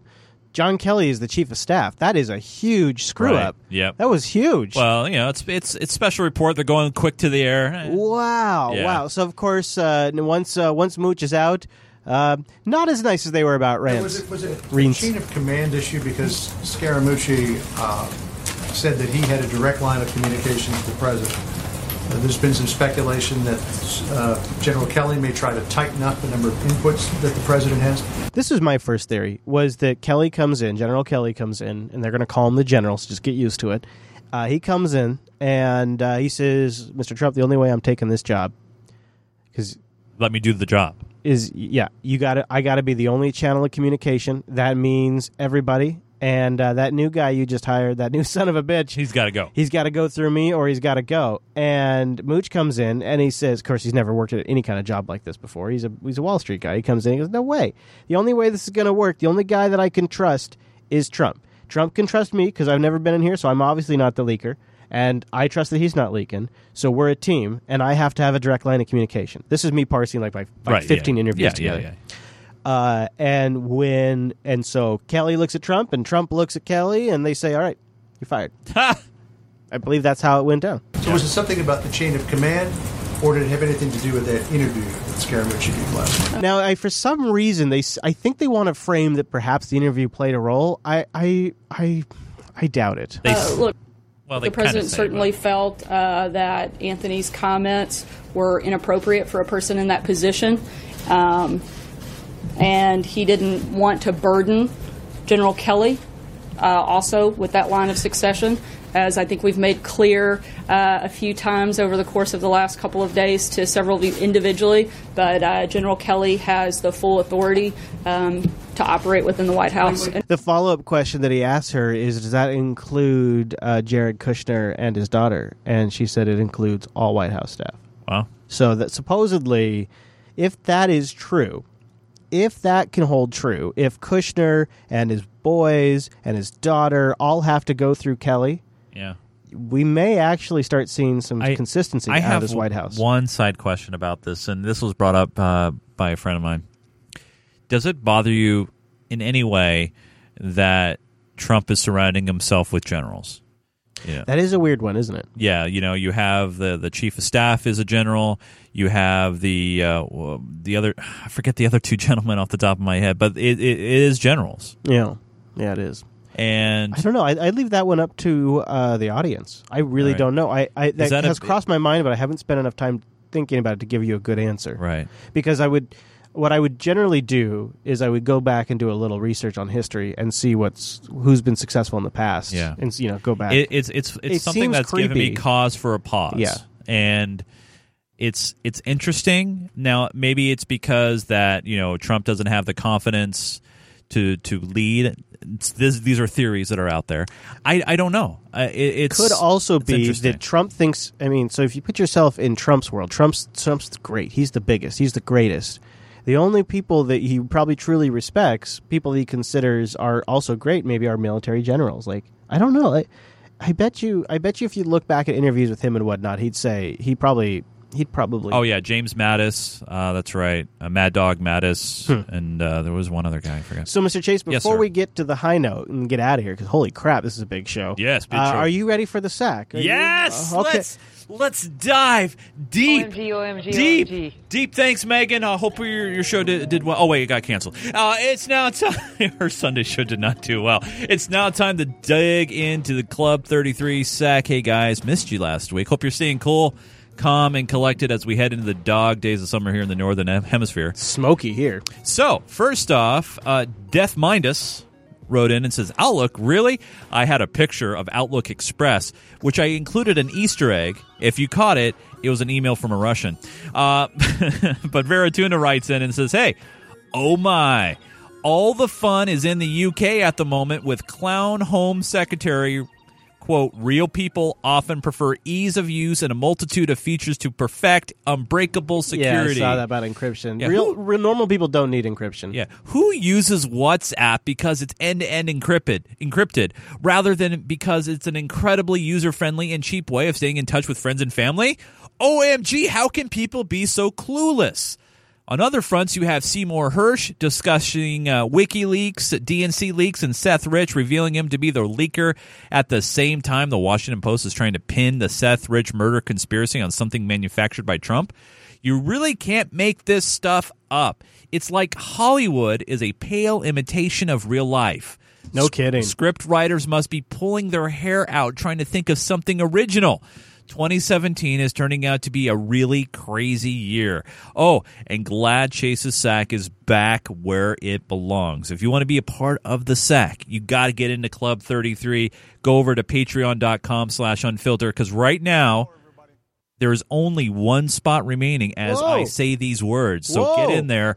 And when you jump into Club 33, not only that you get to be a part of the SAC, you get a direct communication into any show that you choose to involve yourself in. You also get a part of that swag club, which, Chris, we just sent out some items, right? Not too long ago. That is true. I forget what they are.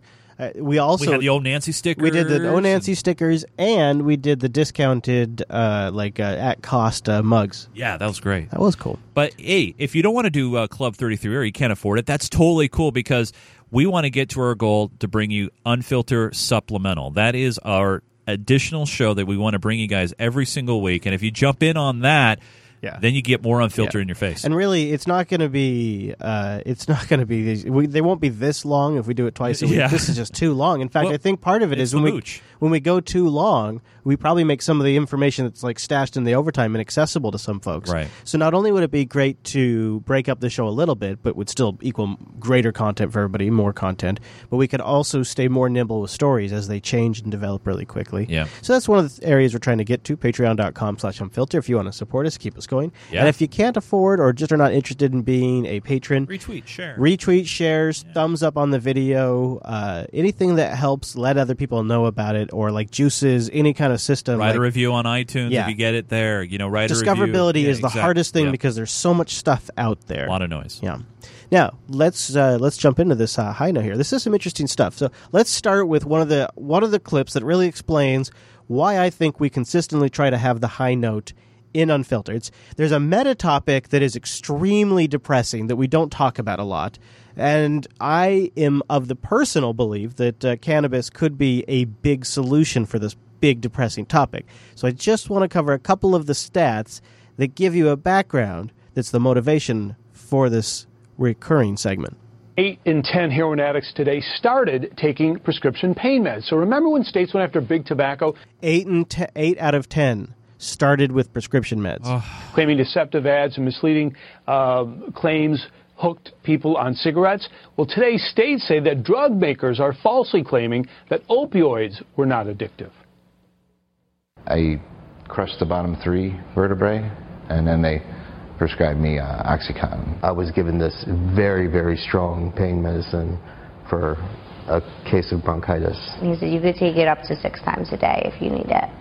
So he prescribed me more. Doctor's the best drug dealer you can ever get. Each of these addicts began with a doctor-prescribed painkiller. I kind of want that sound clip, if anybody could get that for me. Doctor's the best drug dealer you could ever get. The responsibility goes to the doctors, goes to the medical rep, goes to the pharmaceutical company.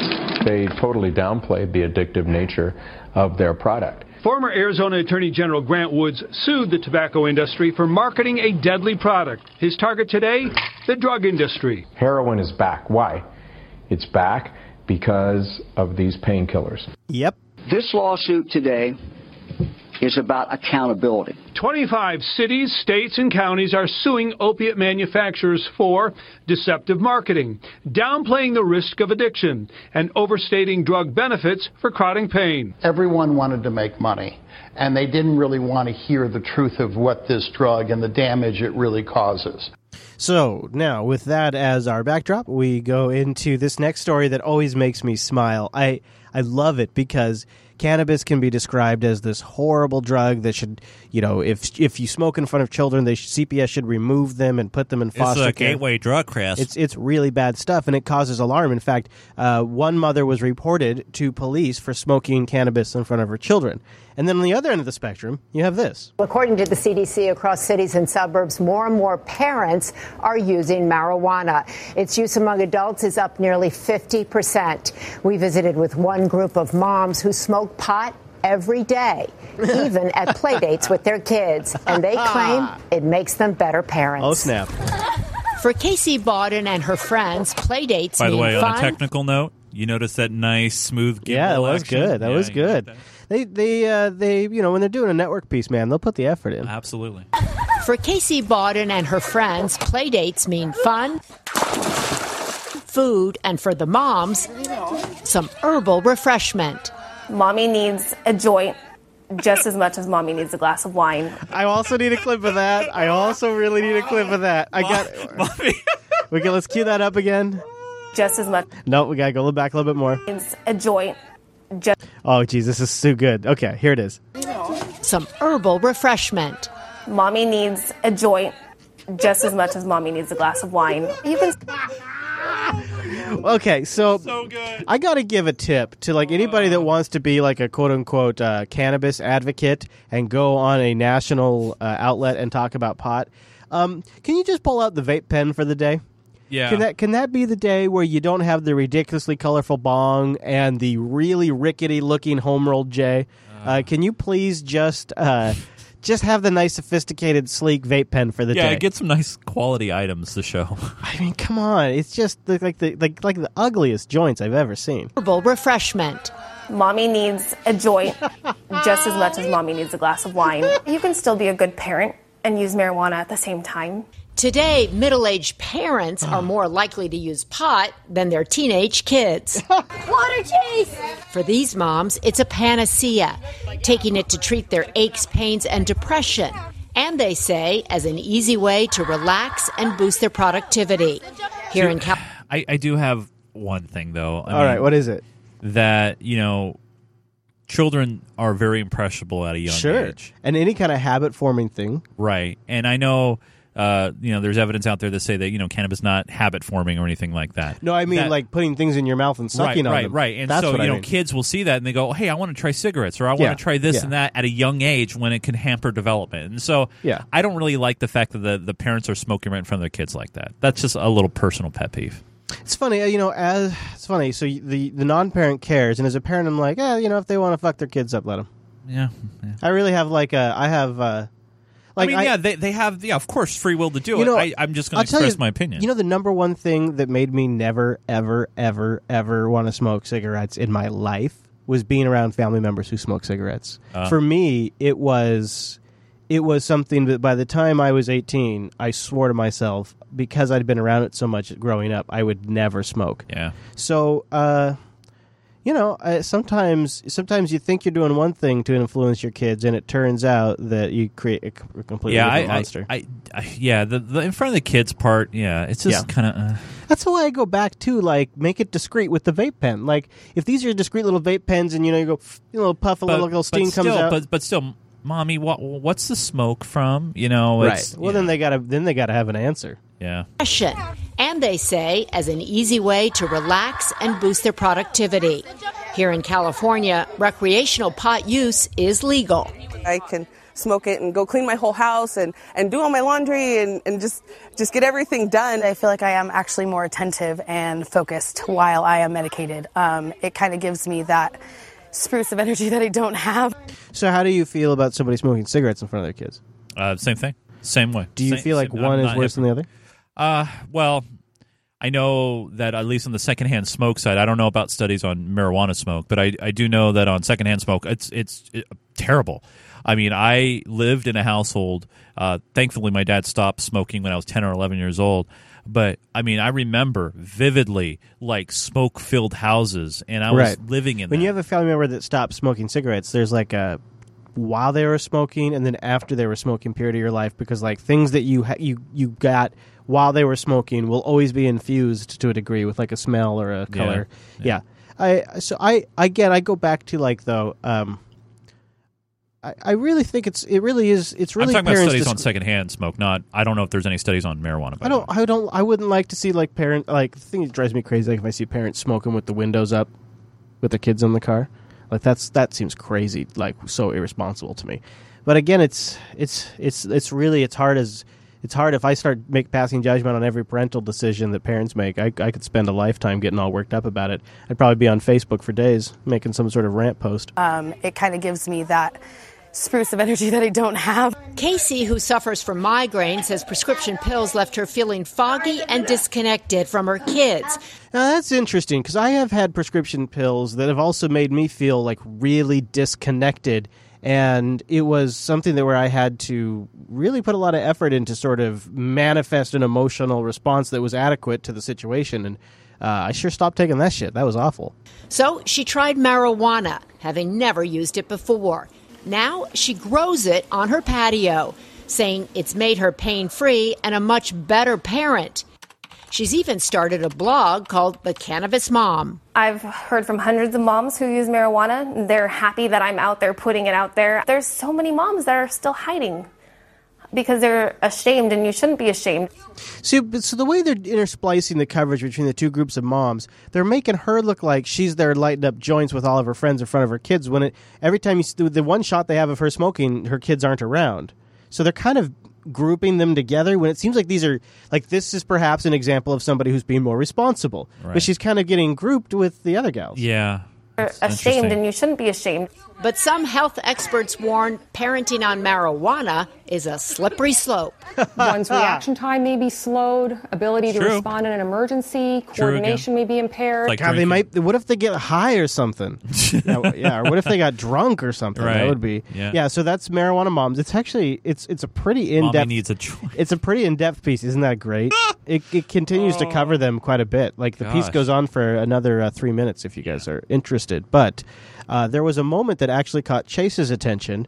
There is one politician that Chase always manages to follow. My good buddy. Trey Gowdy, who you always... My good buddy. You know, Trey is always a fun character on the show. Yeah, However, when he speaks common sense, my ears perk up like his, and this is what happens. Director Bong? Was that Director Bong? Sorry. Is it? Let's see. Or is it bomb? I'm not sure. Either way, it's funny. Director Baum? I can't tell. In case my mom is watching, I want to be really clear. I'm not advocating for the legalization of marijuana. I will be very, very clear about that. Okay, Trey. However, I don't understand why it's a Schedule I. It's certainly not treated as a inherently dangerous substance for which there is no medicinal value, it takes a tractor trailer full of marijuana to even trigger a mandatory minimum under our drug laws. So is there any appetite for researching whether or not it should remain a Schedule I drug?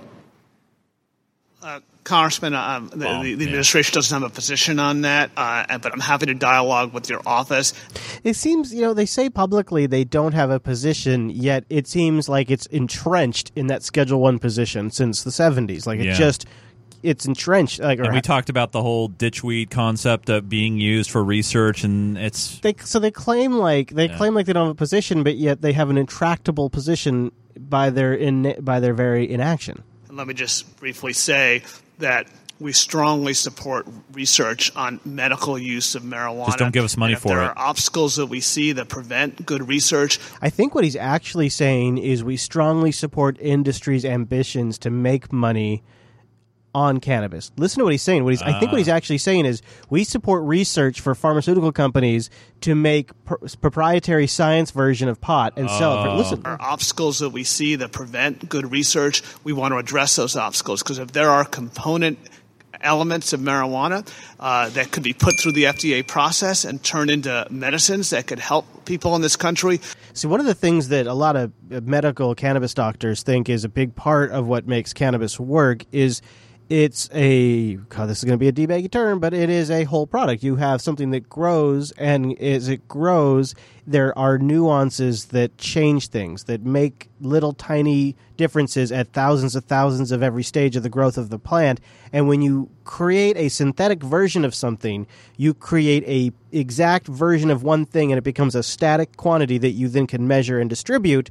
But it lacks the organic, sort of esoteric nature of the grown product, which seems to actually affect effectiveness, at least from the discussion I've watched between different debaters that were talking about creating synthetic cannabis versus growing it. Right. And there's good arguments on both sides. Like, the side of creating a synthetic product, the argument is professional doctors can give you a very measured amount of a specific aspect of THC or cannabis to help you, where they can't give you that same measured amount with a cannabis plant. But at the end of the day, studies show over and over again that the organically grown cannabis plants are more effective. That could help people in this country. We want to do that. So we do think there's some potential, and we support research on the subject. Well, just so everyone's clear, methamphetamine is scheduled what? I believe it's scheduled 2. How does this guy not know? Cocaine is scheduled what?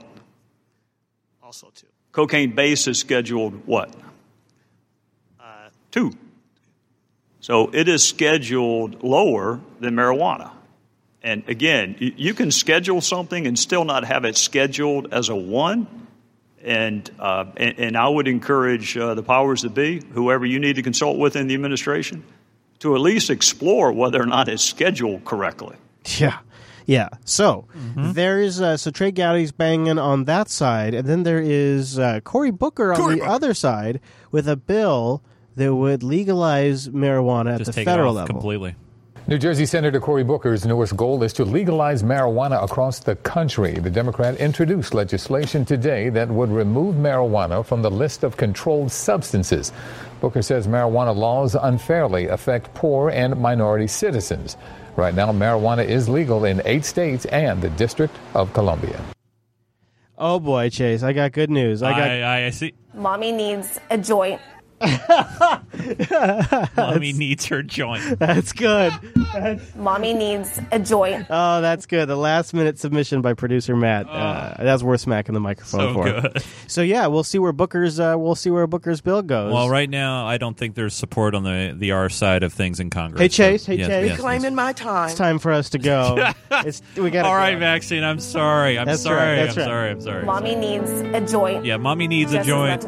Just like Chris needs some views over on his YouTube channel, youtube.com/Chris Fisher. Nice. Where you can check out his awesome trip from Montana. It was incredibly done. Thanks, buddy. I love that, man. I love that stuff. Thank you. Where can people find your radically independent content, Mr. Chase? Well, I like gaming and geeking up with the community over at geekgamer.tv. Yeah. We do things on Twitch, twitch.tv/geekgamertv. What about, did you say the Twitter? What about the Twitter? At geekgamertv, and also my Twitter, at Nunes, Nunes. What about your Twitter? The original Radical. The original Radical over there, ladies and gentlemen. Yeah.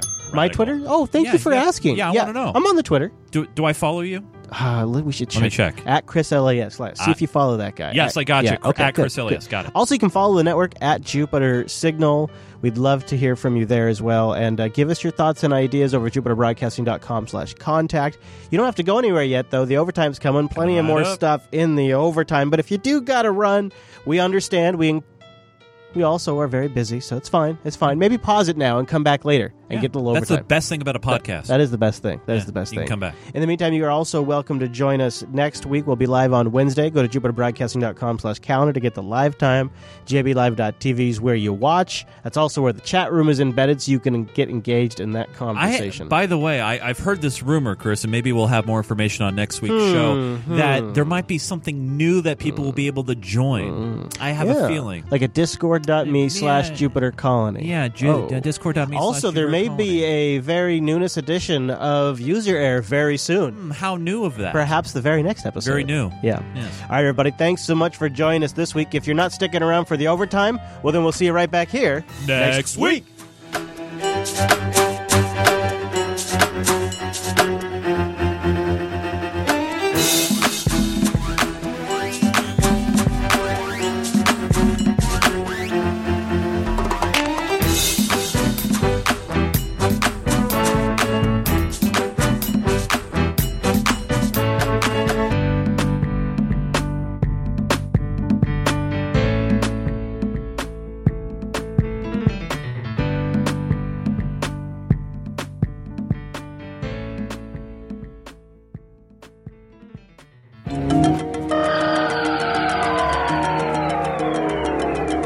Show's not over yet. Look at that playback time. No, it's just the overtime.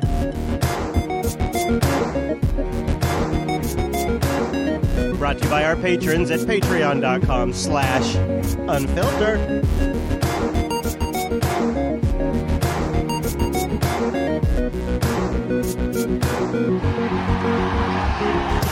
And I know that each of you understand you have the power. Stay woke.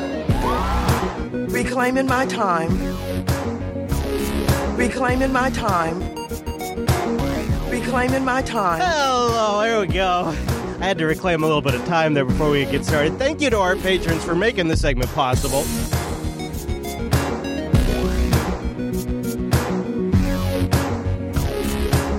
We got three new supporters. Three new supporters. In fact, the story's a little sad. We've slid a little backwards in our goal to go to twice a week. But the march continues on. Patreon.com/unfilter. 3 new subscribers. Thank you guys for supporting us.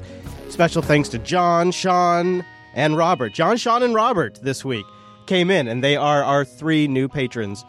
Thank you guys. This segment's not only dedicated to you, but dedicated to all the patrons. So we got lots to cover. You heard me, though. I'm already all excited. You know what I'm already... I'm reclaiming time right now, guys. Reclaiming my time! Reclaiming my time. Let's do the Oh Nancy segment right here off the top. And, of course, we do have some Maxine things to get to that I'm very excited about. But we got to start with the segment's namesake, Miss Pelosi, and she's at her best when she goes to one of the Sunday shows or one of the interview shows. She really shows up at in her all best, and she can dodge questions like Neo in the Matrix. Seats were not seats. I've got 30 seconds, and the question is, what are the chances Democrats win back the House in 2018, and if so, will you run for Speaker? That's so unimportant. Hold on. So the question was, what are the chances the Democrats are going to win back some seats? And that question is unimportant. Your party's kind of devastated, lady. That's why he's asking you the question. See, that's why the Wallace question came out. That's, let's do that one more time. The question is, what are the chances Democrats win back the House? What are the chances? In 2018, and if so, will you run for Speaker? That's so unimportant. What is important is that we have the lively debate on a better deal. Oh, That new slogan still just isn't working for me. And then when they double down on it. Better pay, better jobs. It just sounds so cheap. And a better future. And that's what we look forward to having. Oh, so it's not a question if they're going to win any House seats. It's a question about how good that debate about a better deal is going to be. That's her at her best. She's not so great, though, during your press conferences, where we get the majority of our own Nancy material that demonstrates perfectly the rot of the leadership of the establishment Democratic Party. Oh, hallelujah, everybody. This is Nancy Pelosi flubbing the oath of office while simultaneously lecturing people about taking the job seriously. As you know, today we will be debating what's called the minibus. Not an omnibus, everything, a minibus. Okay. And it's on the subject of security. Uh-huh. As you know, all of us, anyone who serves in government or civically involved, takes an oath of office to protect and defend, support and defend the Constitution. I'm sorry, what? Did you just have to look down at your notes there? Did you just look down at your notes to know what your oath of office is while you're... Takes an oath of office to protect and defend. Oh, girl. Support and defend the Constitution of the United States. Yes. Our first responsibility is to protect the American people and our Constitution. If people are not safe, how can we proceed in any other way? Yeah, that's right. Strong. That's strong leadership right there. It's with this strong leadership that there seems to be a vacuum in which scumsuckers like Adam Schiff survive, and others, like Maxine Waters, seem to flourish.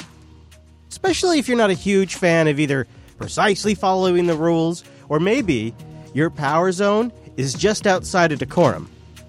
Then you're able to say all kinds of things and dismiss all kinds of criticism. Well, we thank you for being here. I have to ask you on your way out, Tucker Carlson did a send-up to you last night. A send-up.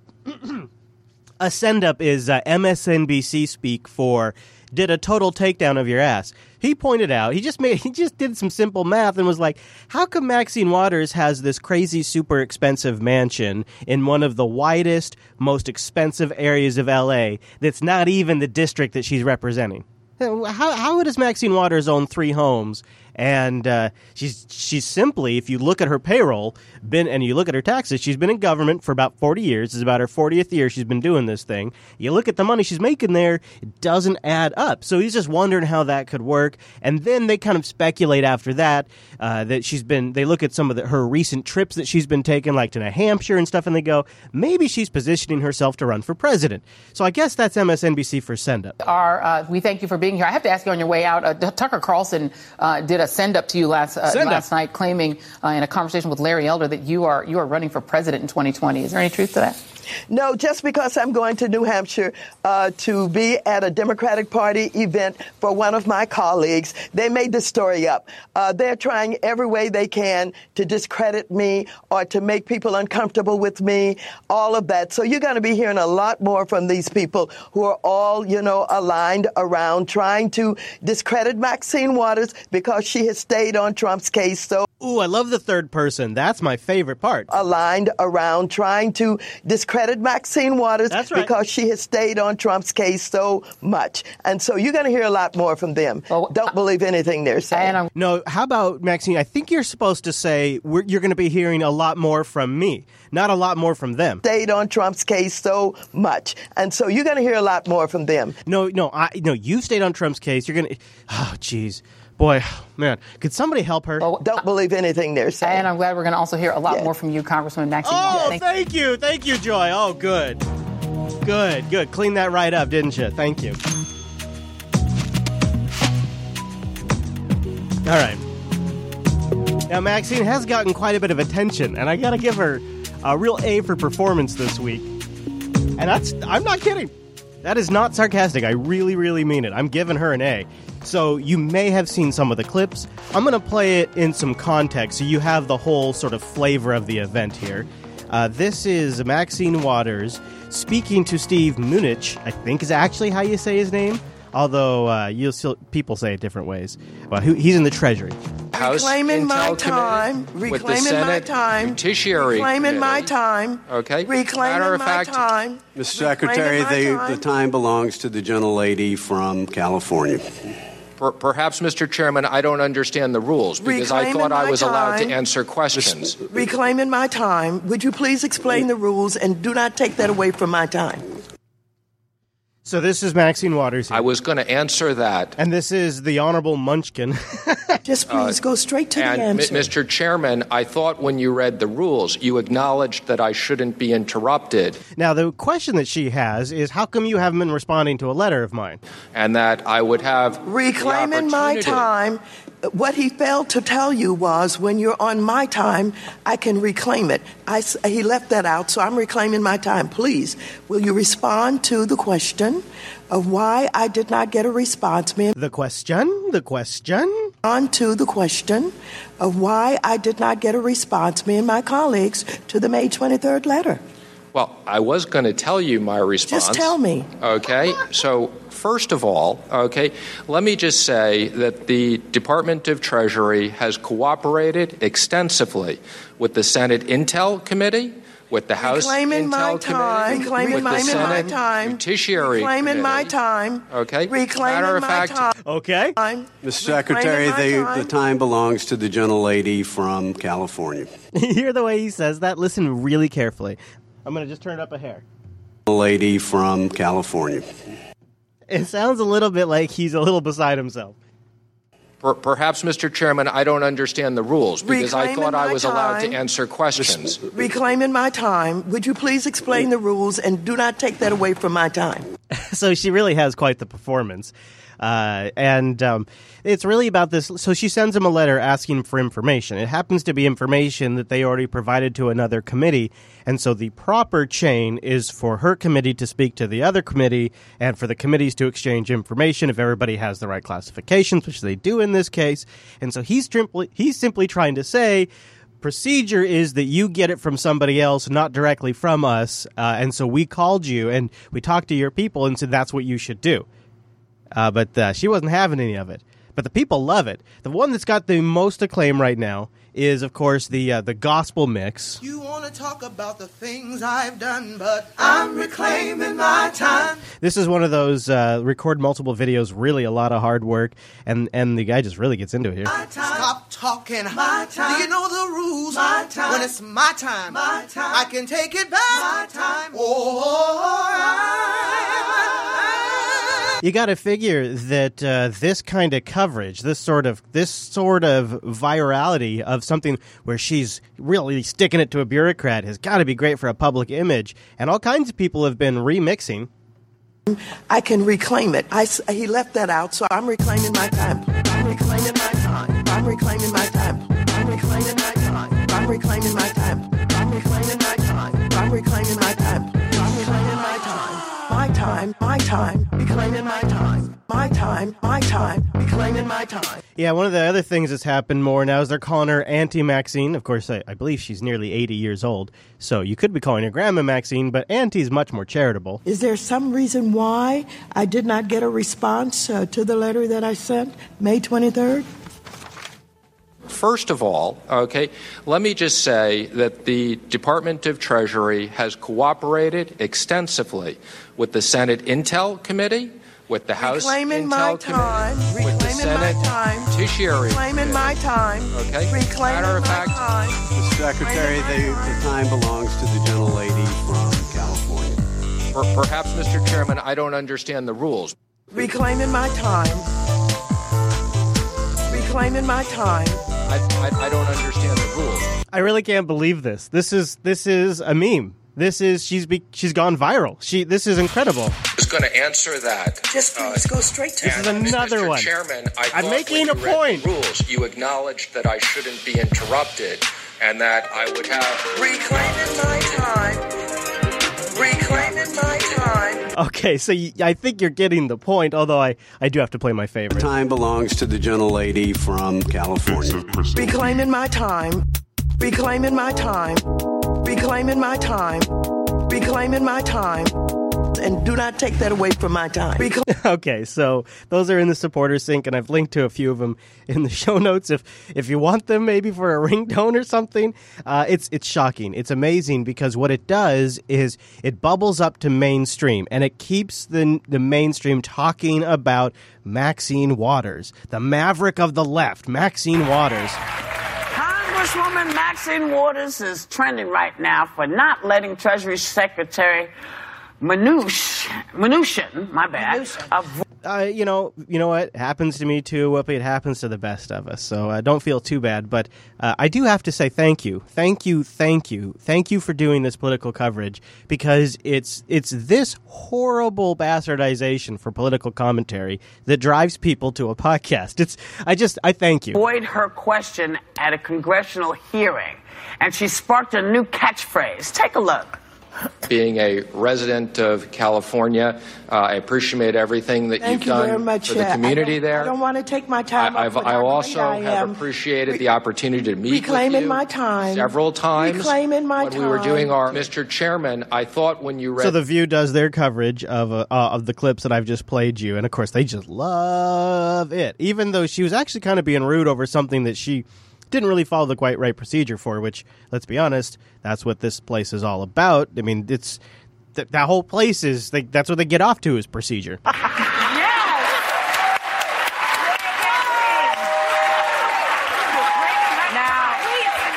I believe Maxine is coming here Friday.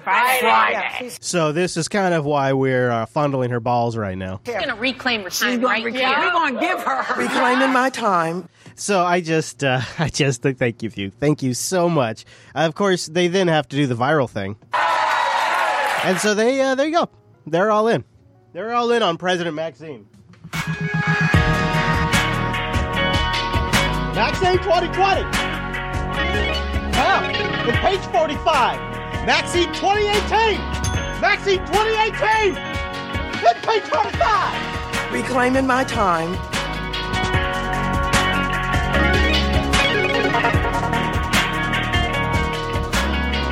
I think CNN's taken this fake news thing to heart, and so they're really trying to demonstrate how seriously they take source-based reporting and the years of journalism that they have that influence their decisions. That's why it was a little awkward when CNN totally blew the Priebus announcement. There was rumor circulating that Reince Priebus was out, or Reince. I don't mean to whoopee that, but that's how it goes. Priebus was out. That's the rumor, but it hadn't been confirmed yet by the White House. And CNN goes on the air and says, nope, that's fake news. Priebus he's in, he's safe. His job is good. Thumbs up, no problem. The problem was, that source was shit, and they totally exposed CNN for using shit sources on air. So this next conversation is rather awkward. Analysis, Gloria, it is rather extraordinary. We've seen resignation now after resignation. Sean Spicer, the press secretary, resigned earlier in the week. His close friend and ally in the White House, Reince Priebus, now gone. Right. And I think in a way the Reince Priebus departure is not a surprise. Although we did get pushback on it today, but we had heard... When you say pushback, a lot of our viewers don't understand that. Are these people... Awkward, uncomfortable. When you say pushback, a lot of our viewers don't understand that. Are these people... It's funny that the thing he's laughing at is a lot of our viewers don't understand. That's hilarious, because he must be thinking to himself, well, that's a fucking understatement. And it's so weird. Okay, so this is when the awkward starts right here, is when that guy uncomfortably giggles. Pushback. A lot of our viewers don't understand that. Are these people simply out of the loop? They don't know what they're talking about, or are they lying? Talking about the source. They're being vague because they're a little butthurt, but they're talking about the source that told them that Priebus was safe. It could be a little bit of both, and it could also be that the person involved didn't know at that point. If it's hard to know. All I know is, you're only as good as your sources, and you have a source that tells you that Reince Priebus will be gone, and then you have a good source that tells you that's not the case. And well, clearly the sources that were pushing you away are not good sources. So you got to be careful with those sources down the road. Either they don't know what they're talking about, or they're lying. Well, so those sources presumably that will is go right, away. but I'm That's not my the only one. experience as a reporter. That's awkward, right? It's getting okay. So now it's getting awkward. Oh, you're only as good as your sources, and you have a source that tells you that Reince Priebus is.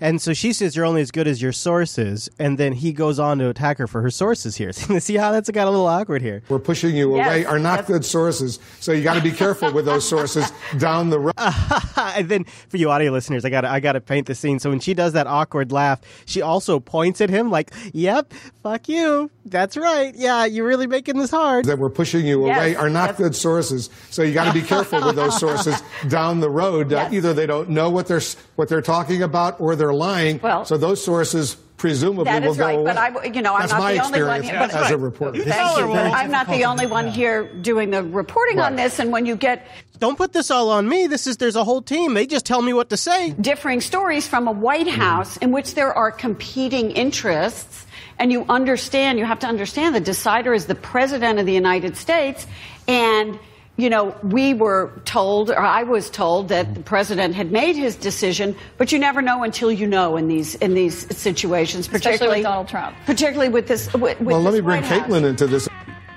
You want to know? I have a little mini bacon. I think Priebus was her source. I think he's been a leaker.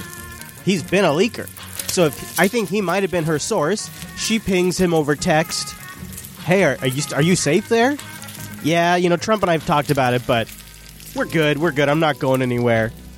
The new guy comes in, and he's like, no, he's got to go. Look, he's been leaking. He's got to go. And so Trump decides he's out, and then Priebus finds out the hard way after he's told her he's safe. That's one of my bacons for it. How about something for our friends over across the pond, as we say, although I don't think many of them listen anymore. Are you still listening? I know a couple of you are, especially there in the chat room, but I feel like things have been so crazy here, it's been consuming a lot of our time. So a little catch-up story here. Prime Minister Theresa May has lost yet another of her top Brexit strategists. She was also recently voted Britain's most unpopular leader ever at this stage of a premiership. Nonetheless, despite the turmoil at home, she's enjoying a 3-week-long break in Europe. Bolly Boyko has more on that. The Prime Minister was meant to be getting away from it all, but back in London, yet another member of her senior team has gotten away from her. Downing Street's now former Director of Strategy, Chris Wilkins, has quit. This follows 4 other resignations of May's closest aides. The Prime Minister has now been abandoned by the very people that helped set out her vision for Brexit. The choice is becoming ever more clear. Me and my team, with our eyes fixed on the future, strong and stable leadership with me as Prime Minister to see us through Brexit and beyond, or a coalition of chaos. But with the plan's architects no longer in the picture, Theresa May is short of advisers at a time when she needs them most. This is a critically wounded Prime Minister. She had a disastrous election campaign, an election campaign that she went into 24% ahead and ended up losing. This latest resignation of Chris Wilkin is just another example of part of the disastrous team that ran us into the election, running off the ship like rats. I think that this is a wounded government and a wounded Prime Minister. Britain has less than 2 years to negotiate Brexit on its current course. But Brussels is still waiting for clarification of the UK's stance on key issues. And Theresa May's struggles don't end with Brexit. The scandal over the Grenfell fire disaster rages on. London's Metropolitan Police have now announced that local authorities are under suspicion of corporate manslaughter. Wow. Meanwhile, Theresa May has admitted that her party has been wrong on gay rights in the past, with May now being urged to compensate tens of thousands of men who had been convicted in the UK under anti-gay laws decades ago. So there's an update for you. Those of you that are in that region, how would you rate the balance of that coverage? Obviously skews negative, but how would you rate the balance of the accuracy? There's also another story that I'm not sure is 100% accurate. I haven't seen many retractions, although I did see a statement by the CEO. But here's the initial story. You can catch more beyond. You can keep going, Gal. What's that? I'm sorry. You want to start over? Oh, okay. Here. There you go.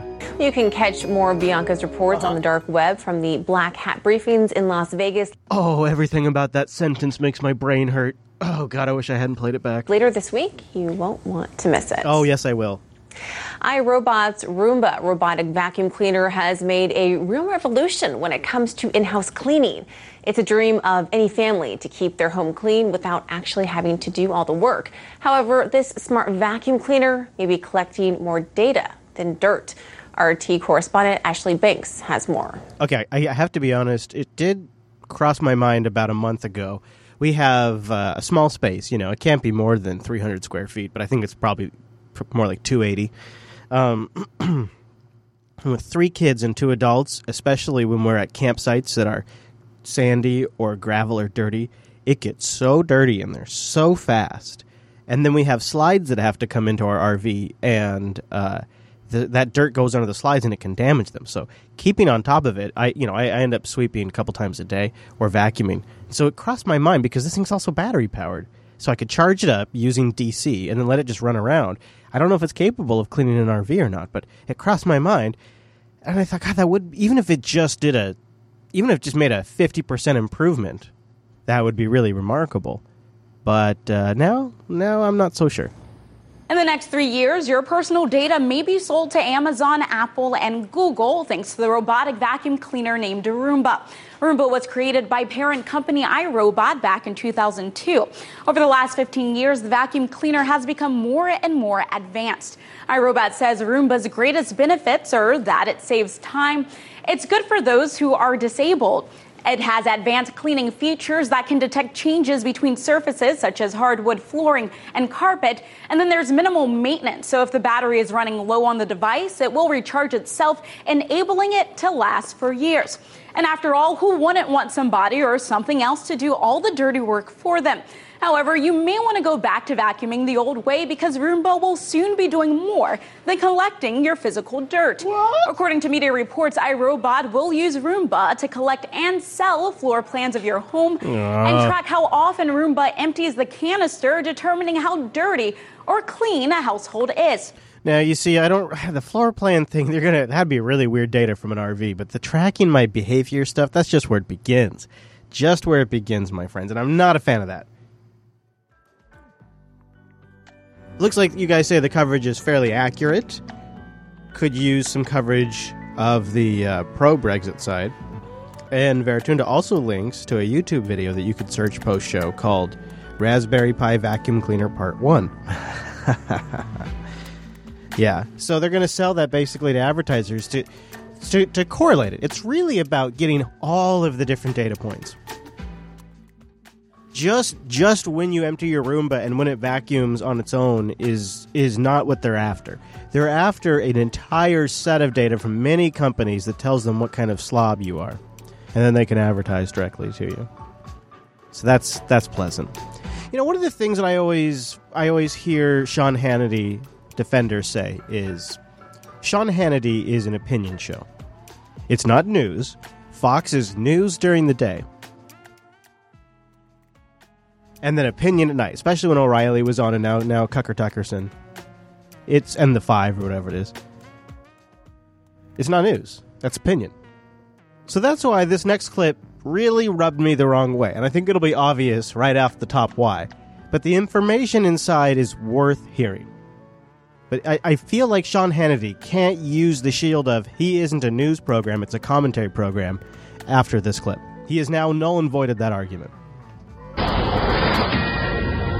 And welcome back to Hannity Fox News Alert. According to an explosive new report by The Hill's John Solomon, newly declassified memos. Fox News Alert, all right?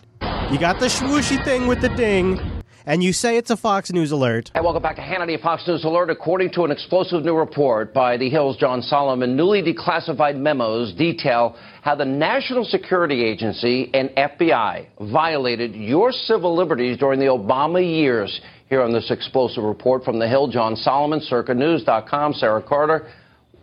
It starts out, I don't think TV's ever seen me with glasses before. Then he puts glasses on like a news anchor while he reads a report. Now he's doing the news anchor thing. The National Security Agency, FBI, violated specific civil liberties protections and during the Obama years, improperly searching, disseminating raw intelligence on Americans, failing to promptly delete unauthorized intercepts.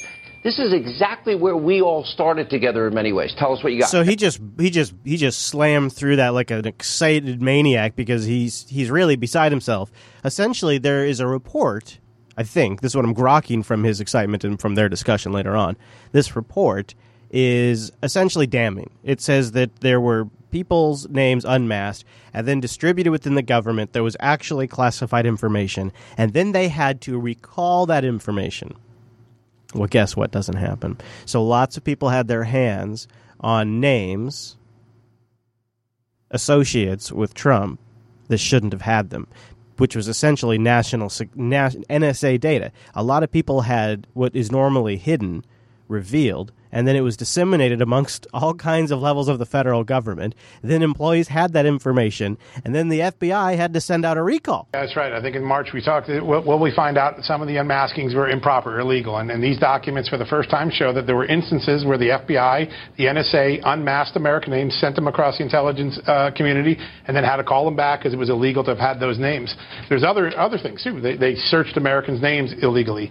They shared illegal information with people who weren't entitled to get Americans' names. So all the abuses that we were worried about at the beginning when we started talking about this Brennan and Clapper? Because I suspect Brennan and Clapper and Rhodes and Rice and others still have their hands in the deep state. Well, there's no doubt that this occurred on Barack Obama's watch. These are violations from 2009 to 2016. And I think their greatest impact, and I think Sarah could talk about this, is this may affect whether this law, this Section 702 law that allows spying on Americans, whether it gets renewed in December. Yes, 702. The mother of all loopholes that allows the NSA to really be part of the network and monitor all of the things. This is the big one. This is the big one, guys. Section 702, which you've been hearing me talk about all year for 6 months now. And during a lot of testimony footage that we've played, they've talked about renewing Section 702. Affect whether this law, this Section 702 law that allows spying on Americans, whether it gets renewed in December. This is important. Yeah, absolutely. I mean, right now what we know and talking to people on the Hill in Congress is that there are not enough votes to renew Section 702. And I can tell you that the intelligence community really relies on Section 702. Yeah, they're really hamstrung. That's why it's going to have to pass. To track terrorists, to search emails and financing, to prevent possible attacks. I love that that's what they come up with, terrorists and their shitty emails. But the violation of this law has become such a threat right now that neither the House the House right now does not have enough votes to pass it. They want accountability. They want an investigation. I know people want to know who the leakers are, and they want accountability. Yeah, I think, you know what? They really should have all of that before 702 gets renewed. That's a really, really good point. While we're talking about this kind of stuff, this deep state stuff, I want to play the remainder of the Hersh tape where he really takes a big crap on Brennan, the director of the CIA, and says that it's his operation. This whole Russia scandal is his operation. And his insights at the end, I really found interesting. He is going to tell you why Brennan and the CIA and as a whole, like Mike Morell and Clapper, the director of the intelligence apparatus, why they were also in with Hillary. And it was for a really, really selfish reason. It wasn't because they thought she was going to be the best president. I can tell you right now, Brennan's an asshole. I've known all these people for years. Clapper's sort of a better guy, but not rocket scientist. The NSA guy's a fucking moron. And the trouble with all those guys is that the only way they're going to make it to a board or two and get hired by SAIC to deliver some fat cat contracts is if Hillary stayed in. With Trump, they're gone. They're done. They're going to live in their pension. They're not going to. Let's stop right there. So Brennan, he says, is an asshole. He says that the NSA guy's a moron. He says the only reason they're all in with Hillary is because if Trump gets in, I can't remember the timing of this, if Trump gets in, all they get is a pension. Think about that for a second. Is that not the most typical government bureaucratic thing? If Hillary gets in, they get a big, sweet contract somewhere as an advisor, which we see happen all the time under Obama. Didn't we see that happen all the time? all the time. That's anybody. As soon as you were done with government, but you're right. But he's right. Hirsch is right now, and now we have retrospect on when this Hirsch recording was. Chat room, can anybody in the chat room know when the Seymour Hirsch recording's from? I know it was posted 3 weeks ago. But now we see what's happened when people have left because Clapper's left, Brennan's out. We see what happens is they just retire. But in the past, they would have gotten big, fatty contracts. So he is essentially right, and he says that's why they were behind Hillary, because they wanted them fatty contracts. With Trump, they're gone. They're done. They're going to live on their pension. They're not going to make it. And I got to tell you, guys in that job, they don't want to live on their pension. They want to be on boards like they're make $600,000 for going to 4 visits. I have somebody on the inside. I've been around a long time and I read a lot of stuff. I have somebody on the inside who will go and read a file for me. This is Seymour Hirsch right here saying, I have somebody on the inside, which, boy, I bet he really hates that this got out. I got somebody on the inside who will go just read a classified FBI file for me. That's my source. This person is unbelievably accurate and careful. He's a very high-level guy. He'll do a favor. You're just going to have to trust me. I have what they call it in my business, long-form journalism. I have a narrative of how that whole fucking thing began. It's interesting. He starts, he's talking about what he considers himself, which is a long-form journalist, which is exactly what I consider Unfiltered. I don't know. I just think that's an interesting parallel. It's like we have a long-form coverage that evolves over time, and it's like a time machine when you go back and listen to it, and you can see when Russia first started talking about Russia, when we first started talking about Seth Rich, or when Trump really started to pull ahead. All of it is captured, and really it goes back even further. It goes back. What's great is it goes back to 2012, right? So there's all of the lead up to all of this, and the issues we were struggling during with and before. It's really incredible, and I consider this show one continuous piece of journalism in a sense. That's a really loaded word. So I'm just kind of co-opting it there because I think we need a new... Hi Seymour. I think we need a new phrase other than journalism. But if you use a different word, I kind of am really on board with what he's saying. I have what they call it in my business, long-form journalism. I have a narrative of how that whole fucking thing began. It's a Brennan operation. It was an American disinformation, and the fucking president, at one point when they even started telling the press, they were back briefing the press. The head of the NSA was going and telling the press, this fucking cocksucker Rogers was telling the press. He really doesn't like the NSA guy. He just called him a seasucker. So just so we are clear, he's saying that this entire Russia stuff is an American PSYOP campaign started by Brennan. That's what he's saying. And that the president's involved, and he's kind of pissed about it. And if you think about it, they have... there is that act that I can't remember it now because I wasn't planning to talk about it, but the act that talks about propaganda, that law is removed. So it's legal. Propaganda in the U.S. By the U.S. government is 100% legal. Even started telling the press, they were back briefing the press. The head of the NSA was going and telling the press, this fucking cocksucker Rogers was telling the press that we even know who in the GRU, the Russian military intelligence service, leaked it. I mean, all bullshit. They were telling these I worked at the New York Times for fucking years, and the trouble with the fucking New York Times is they have smart guys, but they're totally beholden on sources.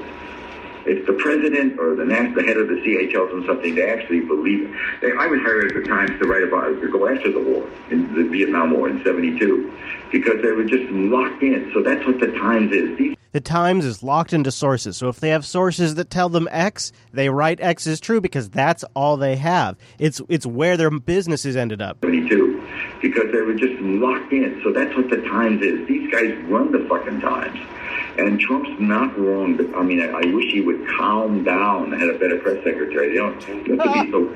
Trump's not wrong to think they all fucking lied about him. He says Trump's not wrong to think they're all fucking lying about him. So that's that was what's the remainder that we didn't really get to play in the main part of the show.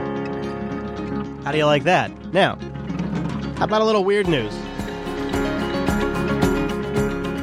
From the What Could Go Wrong department, a little human embryo editing. In a lab in Oregon, as scientists fertilized human eggs, they also swapped out some DNA, correcting defective genes that carried disease. Oh, here we go. proving it is possible to genetically modify human embryos. Oh, good. But fueling a growing debate. Oh, yeah. It's one of those things that I think is inevitable. It's going to be hard to control, hard to regulate because the technology is so accessible. According to MIT's Technology Review, which first reported on the breakthrough, the scientists used a technique called CRISPR, already used with partial success in China. Essentially a way to cut and paste DNA, replacing unwanted genetic information. Scientists say it could someday eliminate inherited diseases like some cancers, hemophilia, and sickle cell anemia. In Bloomfield, New Jersey, Michael Goodwin and his wife Faja are afraid to have children. He has sickle cell, she's a carrier. If I could prevent my kid from having to be up in pain and crying 24/7, I would do anything in my power to stop that. Of course. Of course. What parent wouldn't? I don't think any parent wouldn't, and that's the problem. Yeah, that's the problem. Oh, we are about to get into a whole new territory, like splitting the atom. We are about to really go down a rabbit hole. That's all right. The Earth will be fine. The Earth will be fine. Okay, so there's this weird tendency that I think a lot of us have noticed with our president, Donald Trump. Maybe not your president, but here in the States, he's our president. And it's that he lies about anything. It seems to be pathological. He just lies for no reason. Like he lied to say he apparently lied and said that the Boy Scouts called him and said it was the best speech they'd ever had. They later released a statement saying, "We never called him. We never said that." And now today, same thing. Trump claims that the Mexican president called him and congratulated him on the security of the border, and then the Mexican president releases a statement saying he never called him. As you know, the border was a tremendous problem, and now close to 80% stoppage, and even the president of Mexico called me. They said their southern border, very few people are coming because they know they're not going to get through our border. Oh, yeah. Which is the ultimate compliment. So, Kate, that might have been the ultimate compliment for Donald Trump, but it also might not have happened.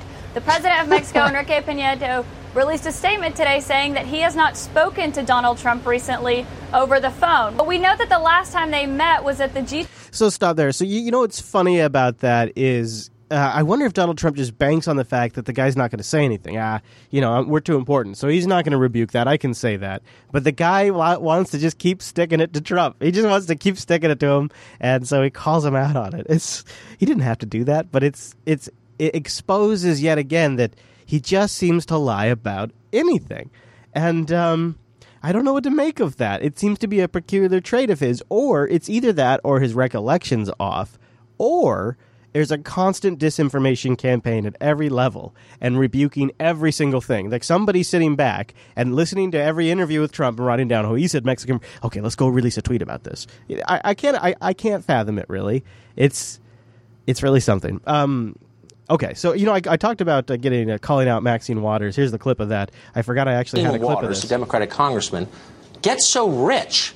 Waters has held elected office for pretty much continuously 40 years. She represents one of the poorest districts in California. Yet somehow she lives in a $4.3 million mansion in one of the richest and whitest neighborhoods in L.A., which, by the way, is not even in her own district.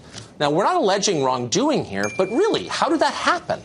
The New York Times talked to Waters recently, and here's how she responded to this show in our question. Quoting now, "I own several properties. The way me, talked about it is, what right does an African-American woman have to do well? He doesn't know anything about my investments, about the house that I've lived in for 25, 30 years. This idea of how could she afford that is racist, and I just dismiss it." Oh! In other words, we're bigots for asking the question. You surprised? I mean, what else was she going to say? By the way, it doesn't look like she's lived in that house for 25 or 30 years. Real estate records suggest she just bought it 13 years ago and has spent an awful lot since to remodel it. So again, where'd the money come from? Maybe she borrowed it from relatives. Yeah, that's what it was. That's what it was. So there you go. That's what the stand-up was, or the send-up was, I guess is what they called it. I don't know where they get that from. There is a lot going on in Venezuela. We have Venezuela. One clip, and then, hello there. And then we're going to get out of here. Two leading opposition figures in Venezuela are in prison after their house arrest privileges were reportedly revoked overnight. The development comes just 2 days after Sunday's vote for a constituent assembly in Venezuela, a process which has been heavily criticized by the United States. For more, we go live now to RT's Marina Portnaya in Miami. Marina, both of the men detained overnight denounced Sunday's election and had previously been jailed. What more can you tell us? What a situation in Venezuela. What a situation. It is remarkable. I have a couple of more clips in the supporter sync. If you are still getting the BitTorrent sync and want to watch that, I would really recommend it. Now, I also have a little Adam Schiff here, a little compilation. You know, he has a hard time commenting on things in this Russia investigation, but if you do the math, he's been, I believe since January, he has done 14 hours of TV coverage about Trump and Russia. That's the new number, and I have a clip in the supporter sync that talks about that. And here's a little example and a taste of what most of that 14 hours has been. Have you seen any evidence of collusion between Russia and the Trump campaign? Wolf, that's not something that I can comment on at this point. Is that true?